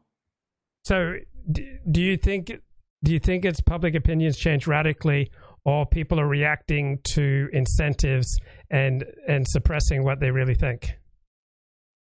I think people's views change. I think it's a complicated process that's gradual and does not involve much of, or any really of debating, if you will. Like, I'm providing a rational argument and you read a book and you change your view. I think only intellectuals are susceptible to that. And even intellectuals aren't all that susceptible because we have our emotions and our pride and our vanity. Try to be susceptible, but even I am quite limited. And even you are quite limited. And even the audience, we're talking about the smartest people in the world now, right? Yeah. We're quite limited. Yeah.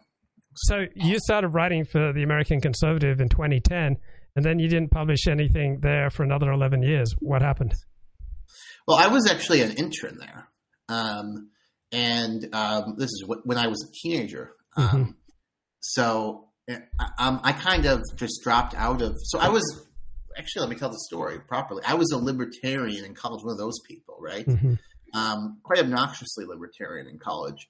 And at that time, TAC was oriented with the kind of right-wing libertarians, the Ron Paul movement, if you will. Yeah. That wasn't their only orientation, but that they were certainly one of the groups to which TAC was appealing. And those were my views then. So for ideological reasons, it seemed like a good fit. And I was a smart kid, so they took me on, even though I was quite young. I did most of my work there was a lot of it was of a clerical matter, like delivering mail and so forth. But I did get some good life advice and mentorship and writing from Daniel McCarthy. Are you familiar with him?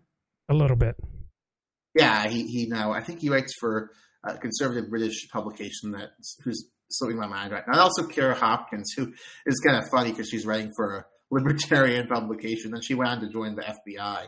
She's now quite obscure. It'd be hard to find her name on the internet. You'd find her for writing for TAC, but she was actually like one of these people that under the radar, everyone knew and watching. Like she was friend, she had breakfast every morning with Ross Douthat, I remember. Oh, and back in the day, Ron Unz was our funder. So I talked to that guy all the time, and I never thought he'd go completely. Wow. Yeah. You had no bananas. Because TAC was never oriented with, right? Like this kind of the views he promotes, like conspiracy theories about Jews, and and in fact, he wasn't oriented like that back in the day. I don't know what happened with him, but what's your theory? Well, I mean, his stuff is nuts. Yeah, he's totally crazy. He publishes like Stryker, I think, and and Andrew Anglin, but it's not even that. I can understand that, but the things that he publishes he's like himself. A wealthy man who has, I think, a doctorate from Harvard. Yeah, I remember. I mean, again, I was a teenager, but I was intellectually quite intimidated. By him, and I would have never thought. I actually delivered his article. This is funny. He wrote. It wasn't his art. Actually, he did write it.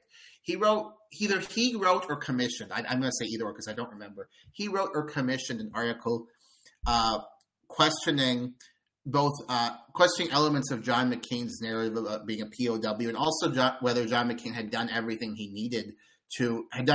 to help POWs that were languishing in Vietnam, allegedly. Now, this is disputed, of course. It was highly controversial. And I remember reading at the time thinking, this is very controversial. It could be false, but this is serious work. It's serious journalism. The questions being posed are serious. I actually handed it as a kid on the Capitol. I handed the magazine to John McCain. And he didn't see it, but he was the cover story. So I do remember that because back in the day, maybe now you can't with the January 6th business, but back in the day you could just troll around the Capitol Yeah. And if you were young, people would often take an interest in you. It sounds like I'm talking about period interest, but certainly McCain was just he's kind of a shit lib and so on in the broad sense of that term, but he was a friendly guy, right? He just saw me walking around with a bunch of magazines. He said hi. The other guy who said hi to me was Alan Grayson, because they told me to distribute these because they wanted to get out the alleged truth that POWs, the disappearance of POWs, had been covered up by McCain and other people. But I remember handing McCain that magazine, and he had trouble moving his arms because of his ordeal as a POW, but he grabbed it, moving his arms like vertically, Did any of the politicians sexually harass you? No, certainly not. I just was joking about the prurient, because there has been a problem with that. I was a pretty good looking kid back then, though. So I have to say though, if I don't know, I don't want to repeat stories that I don't have any confirmation of. Actually, that's not good. Okay. I went. For me, I would know nothing. The politicians I met Ron Paul, of course, but that's he was like our guy. And then the other two I met were McCain and Grayson. I don't remember interacting with any others, but I may have, and I can't remember. Grayson actually talked to me for a while because he read TAC. I remember that. I do remember Alan Grayson, Yes, he was a lefty, wasn't he? He was like a paleo liberal. Yeah, he was one of those liberals in the vein of Ralph Nader that was, and like Bernie Sanders used to be, that was cool interacting with the politically incorrect right wingers. He was cool, but he's banned. He seemed a bit weird too. I mean, he was weird. Yeah, he was weird. He was really weird. The fact that he talked to me for half an hour. It was fucking. I got that's bored. weird. Well, I mean, no, he was interested though in the POW issue, and you don't turn this into completely scurrilous, Luke. If you're going to that's completely baseless. He just was being weird and talking to me about issue. He wasn't like, "What's your personal life?" Yeah. He was like, I hand him this magazine, and we talked about politics. And I'm a smart young person, so presumably it's interesting to him that a teenager has some body of knowledge. And I talked to him about auditing the Federal Reserve. By the way, the anti-Jewish conspiracy theorists, that's actually a trouble point for them, because he and Ron Paul were the people behind. They claim the Federal Reserve is like a Jewish plot or whatever. But Grayson, who was Jewish, and Paul, of course, were the two principal people behind the move to audit the Federal Reserve. I remember that was a big deal back then. We thought that would. I mean, because we were ideologically libertarian and thought that was a big deal. I don't really know what came of that, but I believe the bill was passed, So how would you describe your worldview today? Oh, I am just a conservative liberal. That's what I would say. Right. I'm no longer libertarian. I discarded that many years ago. Actually, with my first girlfriend, we both abandoned libertarianism. First serious girlfriend. I had high school girlfriends. I'm cool, so of course I did. The first serious relationship, we abandoned libertarianism together. And then I bounced around through various ideologies, and now I'm kind of just conservative. I guess the rise of the woke stuff has made me realize how much I appreciate liberalism, because they're so illiberal. They want to shut everything down. And it's made me realize how much I appreciate liberalism, but also made me realize the importance of institutions and some respect for traditional liberal institutions. And that's why, in the broad sense, I characterize myself as a conservative liberal. Because you need to... Classical liberal. You're a classical liberal. I'd say conservative. Here's what I mean by that. I'm conservative in the sense that I want to go back to free speech norms of the 1970s. I mean, that's half a century ago. That is conservative in the modern American context. I want to go back to the days where I'm a kind of liberal that thinks the Nazis have the right, or the anti-Semitic conspiracy theorists. It's very important to protect their right to speak. I'm that kind of liberal. And these days, that is a old-fashioned point of view, right? Very old-fashioned point of view.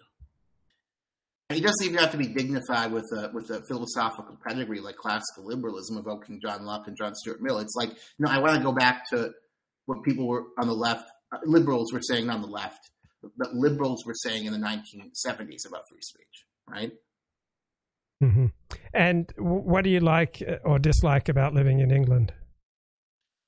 I hate the weather. I'm used to. I haven't gotten any sun for. You probably, if you compare my complexion with this video and the last one, you'll see the sad effects of that. Like, I haven't gotten any sun for many months, so that's grim. I hate the weather. There's something quaint and beautiful about London, though, and the architecture I don't find particularly striking, but there is something here. There is something beautiful here. And I'm not at the point where I'm able to articulate it in a compelling way, but the city has a soul and an identity in the way that many American cities do not. You can feel history here. You can feel history is speaking in a tone above and beyond what people are doing in the contemporary world. There is an identity here. I like the fact that I walk by schools that have been open, since long before America was conceived of, even, Right. You can feel history here. It's a historic city. I also like, there still are old-fashioned British intellectuals of a sort who I enjoy corresponding with. I'll leave it at that. People who have certain intellectual and humanistic traditions that are being kept alive through these geezers, let's say, despite the woke assault, which is very real here. It isn't as bad here as in America, I'll say. You had Nathan Kaufness. He was a doctoral student. If he had been in the States, he probably would have been expelled with stuff he wrote, right? But he finished a doctorate in Oxford. So it is better here than in the States. I think I can say that with confidence, but it still is a real power, right? And is there anything that you miss about living in the States? I do. I miss the sun, for one. I miss my family, my dog, my parents' dog. I miss my grandpa quite a bit. It's opening up here, a little sauced. But ultimately, I am glad to be here, and I feel like I need to be in Europe in this stage of my career. I think I'll keep going further east. Actually, I think I'll be in continental Europe when I finish my doctorate and be working there. In part because the further east you go, the weaker woke is. You know what I mean? Yes. Yeah. So it's very strong in Britain, but it's weaker than in the States. And if you go if you're in France and Germany, it gets a lot weaker. I mean, Germany has the whole Sonderweg stuff, but that's different than woke, kind of. It's a different phenomenon. And then if you get to Eastern Europe, it's just zero. This doesn't exist. And what about the American freedoms? Do you miss freedom? Oh yeah, I really miss freedom, right? Yeah, I mean, oh my goodness, I mean, I love the United States, but it's been gravely damaged by this woke stuff. Look, I am a liberal. Call me a shitlib all you want, neo-Nazis, but I like a diverse country. I like the mixture of cultures. I think America is very interesting. I think that this notion of equity, this notion of political correctness and censorship has gravely damaged the United States, and I want to try to preserve it. And I think that the best way I could do that is as an intellectual who is insulated from the pressures of a totalitarian ideology which dominates American academia, which is to say a professor in France or Germany or Finland or maybe even fucking east of that. I mean, look, I need to have intellectual freedom. In the United States right now, you have a totalitarian ideology rules academia. I mean, it sounds like hyperbole, but it is. The United States is not a totalitarian country because there still is institutional freedom. The government doesn't lock you up. I would never claim that. I'd be way over the top. But the ideology that is preeminent in academia and in many other very important parts of the country, mainstream media institutions, for example, is totalitarian. And you can't be an intellectual in a totalitarian climate. You get serious intellectual, and that's what I aspire to be. So I love the United States. And you realize when you're gone how much you miss it, but there's also a sense of relief that I'm away from this craziness. This is insane. Like, they say you hate black people, and fuck them for saying that. Like, look, African Americans are a core part of the United States, period. And you cannot hate African Americans and love America. You just can't. Like, it is so. It's, again, we talk about history. They're tied up with American identity, period. Like, they are a part of the story of the country, the music, the culture. Period. It's just, you cannot. If you disavow them, you disavow the United States, essentially. But they say in the United States now, everything is construed as anti-black hatred. Every opinion. It is this bizarre trick that they've played, and it's so effective. And it's creating a totalitarian society. And I find it quite tragic, and I hope the American people rise up against it. And I hope to play a small part in that, although I also want to be an intellectual historian. And to some extent, you have to set aside your biases, even against this totalitarian ideology, when you're writing history. And I would do that. But I despise this ideology, Luke. I mean, I don't know. How do you deal with it? Do you have to deal with it? Yes, of course. I guess some days it probably affects me, but generally speaking... Do you lie all day or pretend you don't have a YouTube channel? What's your strategy? No, I don't talk about my opinions where it's inappropriate. And so, sometimes it's just not appropriate, and so I let people go. I mean, I have plenty of genuine conversations. So, and I also have a YouTube channel and a blog, so I have plenty of ways to express myself. But other times I just keep my mouth shut, or I don't. I'm 55. I'm not going to be out there fighting. I have no interest in arguing with people, so I don't choose to hang out with the woke. But when I have to interact with them, I'm just perfectly pleasant. Yeah. I think strategy is interesting, and as I've become more committed to fighting these people, you have to think of what is an effective strategy, right? Because of course, I'm a utilitarian. I want to win. I don't care about, what the brave thing to do is, right? I want to do the smart thing and the effective thing. So I have to think about all these things. And, some are friends, some are good people, right? They just because they've been poisoned by this totalitarian ideology doesn't mean they don't love their mothers, right? Right. And there are plenty of ways you can connect. Not fall into hate, right? Yeah. Hate is toxic. Hate is evil. You're like the neo-Nazis if you hate woke, right? Well, I mean, they hate people, but you shouldn't hate anybody, really. That's actually a controversial view I have. I don't think even violent criminals, you should hate, because I don't believe in free will. I think they should be punished, maybe even executed if they're incorrigible. But I don't believe in moral responsibility in a profound sense. I believe in it in a pragmatic sense. That's kind of neither here nor there. I wouldn't go on a tangent like this if we were, if I weren't a bit sauced, Yeah, well, it's really important to me to be happy in a long-term sense, not just in short-term gratification. And so for me, avoiding arguments and avoiding conflict and having the best possible relations I can have with everyone I interact with is of premium importance to me. So I want to get along with everyone to the extent that I can. And if someone's got, hard left ideology, I'll bond with them on sports or on culture or on literature or some area where we can bond.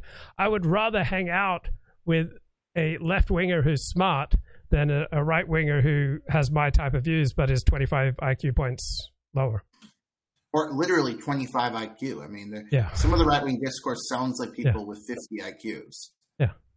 I mean, my favorite newspaper is the New York Times. I don't know how to deal with those people, Luke. I think that to the extent that I want to participate in this pushback against woke, it is difficult to deal with people who think inoculation is poison, and I don't really know what to do with that. And another thing is they're obviously falling for a distraction from a totalitarian ideology that hates them.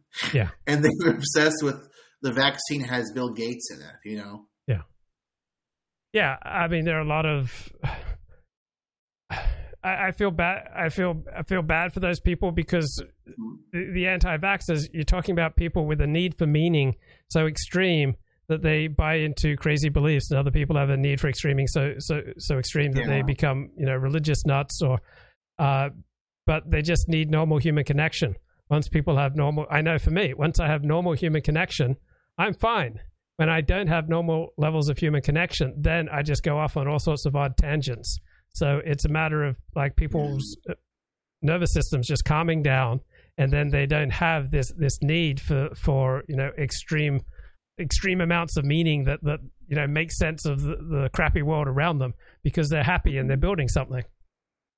The Jewish conspiracy theories, I think, are, and we're speculating here because we can't know, of course, but if the audience will indulge me in speculation, and I'm not the first to say this, of course, but I think that they are to some extent a way of explaining the world, right? A way of demystifying, because human knowledge, even for great geniuses, and we're ants compared to the great, you and I, Luke, and everyone listening, we're ants compared to the great geniuses who've made history work, in a sense.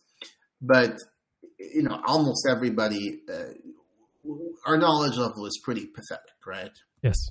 And our knowledge of economic forces, of social forces, of what's going to happen every week. And if you say it's the Jews, well, you've overcome an existential problem that is endemic to human beings, right? Yes. If you say it's the Jewish wire pullers who've made society, who've reoriented society. For example, we talk about sexual mores radically changed, right? It just homosexuality is just a radical change in 30 years. If you say that's the Jews, then it's hard to explain why that is, because 30 years ago, is that world really that different? How can something go from being universally viewed as reprehensible? Even you have like a third of Americans want, I think, to criminalize homosexuality if you look at polls then. Maybe even more than that. But how do you go from that to 80 to most Alabamans want gay marriage now, right? How did that happen? Alabamans, for fucking Christ's sake. But we don't really know, right? We can have theories. We can, even if you study this for a living, you probably still have a ton of doubt. And yeah, the anti-Semitic explanation is comprehensive and internally, as absurd as it is internally consistent at some level, Yeah. So it provides like a clean framework for understanding the world and why it has changed in ways that you don't care for, So again, I speculate, but I speculate that part of the attraction of this, in addition to they get to LARP as the people in the Hugo Boss uniforms, and also get to position themselves as the most edgy of edgy, because they're Nazis. And it's the intoxicating power of the magic key. So a lot of religious people believe that the magic key is that Jesus died for our sins. Other people believe the magic key is that Jews are responsible for all evil in the world. Allahu Akbar. Yeah. I mean, a lot of people believe in magic keys, and there aren't any magic keys. There are magic keys in very narrow circumstances. So for a quarterback, he may need to see where the safety is lined up, and that's a magic key for where he's going to go with the ball. But even there, it may break down sometimes, right? But you could. There are magic keys in certain limited situations, right? If I look at someone, I can get a sense of what's going on with their physiology, whether they're in an intense place, whether they're in a happy place, whether they're in a sad place, whether they're in an angry place. Right? I can get a magic key read on their physiology, but it doesn't tell me their bank account.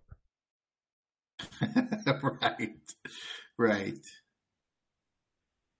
Okay, I'm gonna wrap it up there. I gotta move on with my day. Well, can I ask you a couple questions for 5 minutes, or you got it right? No, I've got a few minutes. Go. Okay, so I want to just ask about your father.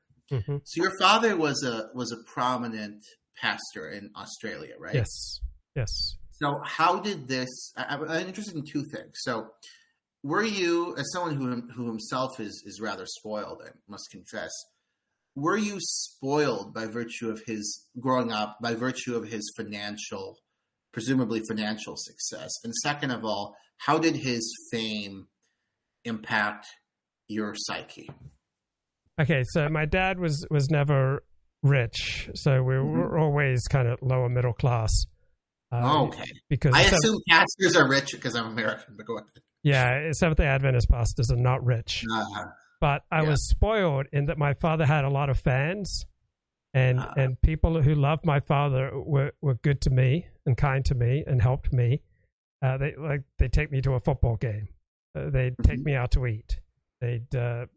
Some people who've loved my father have donated to my show. And so I've been spoiled that way. And also, people who hated my father would frequently bend over backwards to be nice to me. So I got a lot of spoiling from having a famous, influential, and charismatic father. Mm-hmm. And so out of that, I tend to prefer the easy way out. I tend to try to get by with the least effort possible. I really like being spoiled. And if I can get away with cheating, I've gotten away with cheating in the past. So it probably did not help the development of my character. Yeah. In terms of cheating, I have to say I had no compunction about cheating. I'm just going to put this vaguely. When I was much younger, when I started to develop a passion for academic work, then I belatedly viewed cheating as reprehensible. But if I were to go talk to a teenager and condemn cheating, it would be a height of hypocrisy. In one episode, actually, I and many of my friends, still this day friends, in high school, we broke into the school and stole all the exams for the upcoming semester. I didn't feel a whiff of guilt about it. But, I started like a weekly newsletter when I was 15, and I had no problem like soliciting my father's friends. And he hated that. He was ashamed and embarrassed by what I was doing. And he didn't like it at all. But I was brazen enough to do that. You just use your contacts to get ahead. Yeah. And so, selfish. Yeah, I was quite happy to leverage everything that came with being Desmond Ford's son. Nice. Do you find that your Judaism has moderated your selfishness? Because I feel like my selfishness has been moderated by a number of influences, including my current girlfriend, who's a lovely human being.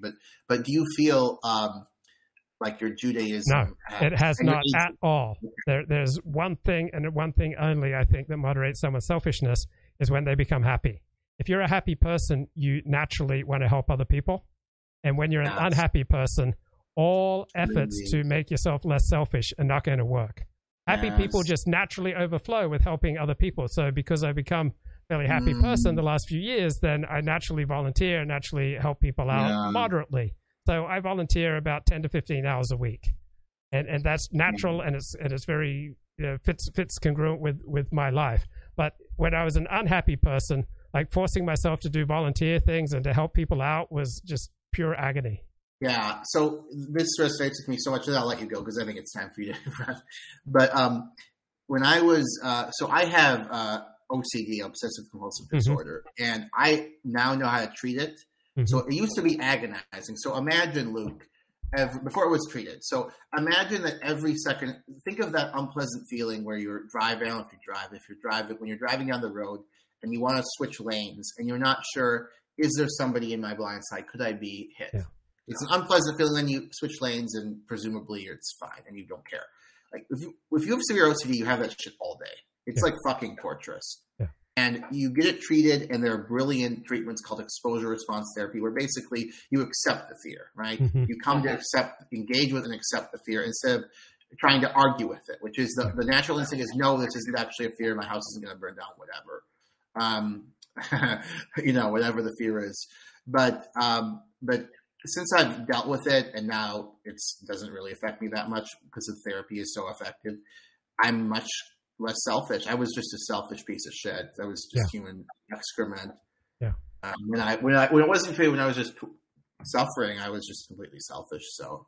Yeah, and when you cure that, and if you're a happy person now, then you naturally will spend some time helping other people. That naturally flows from being happy. You don't find happy, nastily selfish people. Like every happy person is helping other people on a fairly regular basis. And it's not because they're not happy because they're helping others. They're helping others because that flows from happiness. And so a big component of my worldview is that psychology best answers psychological questions, biology best answers biological questions. So if someone's got OCD or narcissistic personality disorder, as I have had, then the best answers for these sort of things are not religion, or they're things that come from some sort of inner transformational work, psychological or 12-step or meditation or something like that. Know if you have to, but I'm going to ask one more question. Yeah. If you have to go, just say fuck no, it's fine. I honestly won't care. But I'm interested. So, do you think that there's a level of narcissism that is, because like Richard Spencer, for example, how do we explain how somebody who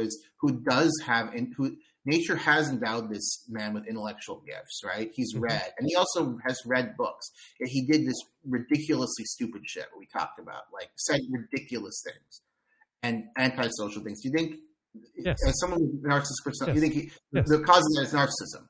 Okay. Yeah, or something like that. I think part of it is simply situational. There's a problem with the e-personality. That once you go online and do what we're doing right now, people inherently become more reckless, more self-involved. They have a more grandiose sense of their own abilities. They lose touch with reality, and they will share dark things that they wouldn't normally share interpersonally, one-to-one. So these are the perils of the e-personality. I've suffered from it, and Richard Spencer suffered from it. He was a bigger e-personality, and so the price that he has to pay for being a big e-personality has been much larger than me. So I think a lot of what ruined Richard Spencer is situational, that many people... I think it would be fascinating to interview him, because he isn't the typical... He did the neo-Nazi thing, to be honest, he did. He Zig Heiled, he talked about Trump's victory is a triumph of the will. Come on, right? But he isn't stupid. So these things, I want to resolve the paradox, right? And maybe you could interview him, Luke. It would be interesting. Yeah, I've interviewed him twice. Okay. I think you treat him respectfully. Yeah, I've interviewed him twice. Just not. That's just like we made fun of him a bit, but we also complimented him, and no one wants to be mocked. So it would be interesting to do a respectable interview with him. I have interviewed him twice. Okay. And carried on private conversations. Since he kind of collapsed, though, like because now the right wing hates him, and basically he's universally labeled a neo-Nazi. Well, he's incredibly resilient in that he's still putting his face out there. I know for me, when I have setbacks, it's very hard for me to come on and do a show. When I'm struggling with some things or dealing with some things, doing a show like this requires a certain brash confidence bordering on recklessness. And so given the amount of things that he's gone through the past few years, it's amazing that he's still doing shows. But when we started our show today, he was doing another live show at the same time. So he is it's a triumph of the will, Luke. Yes, triumph of the will. Triumph against villains, yeah. All right. I should let you go. Okay, Matt, good to talk to you. I wish you again. Thanks. Yes, bye-bye.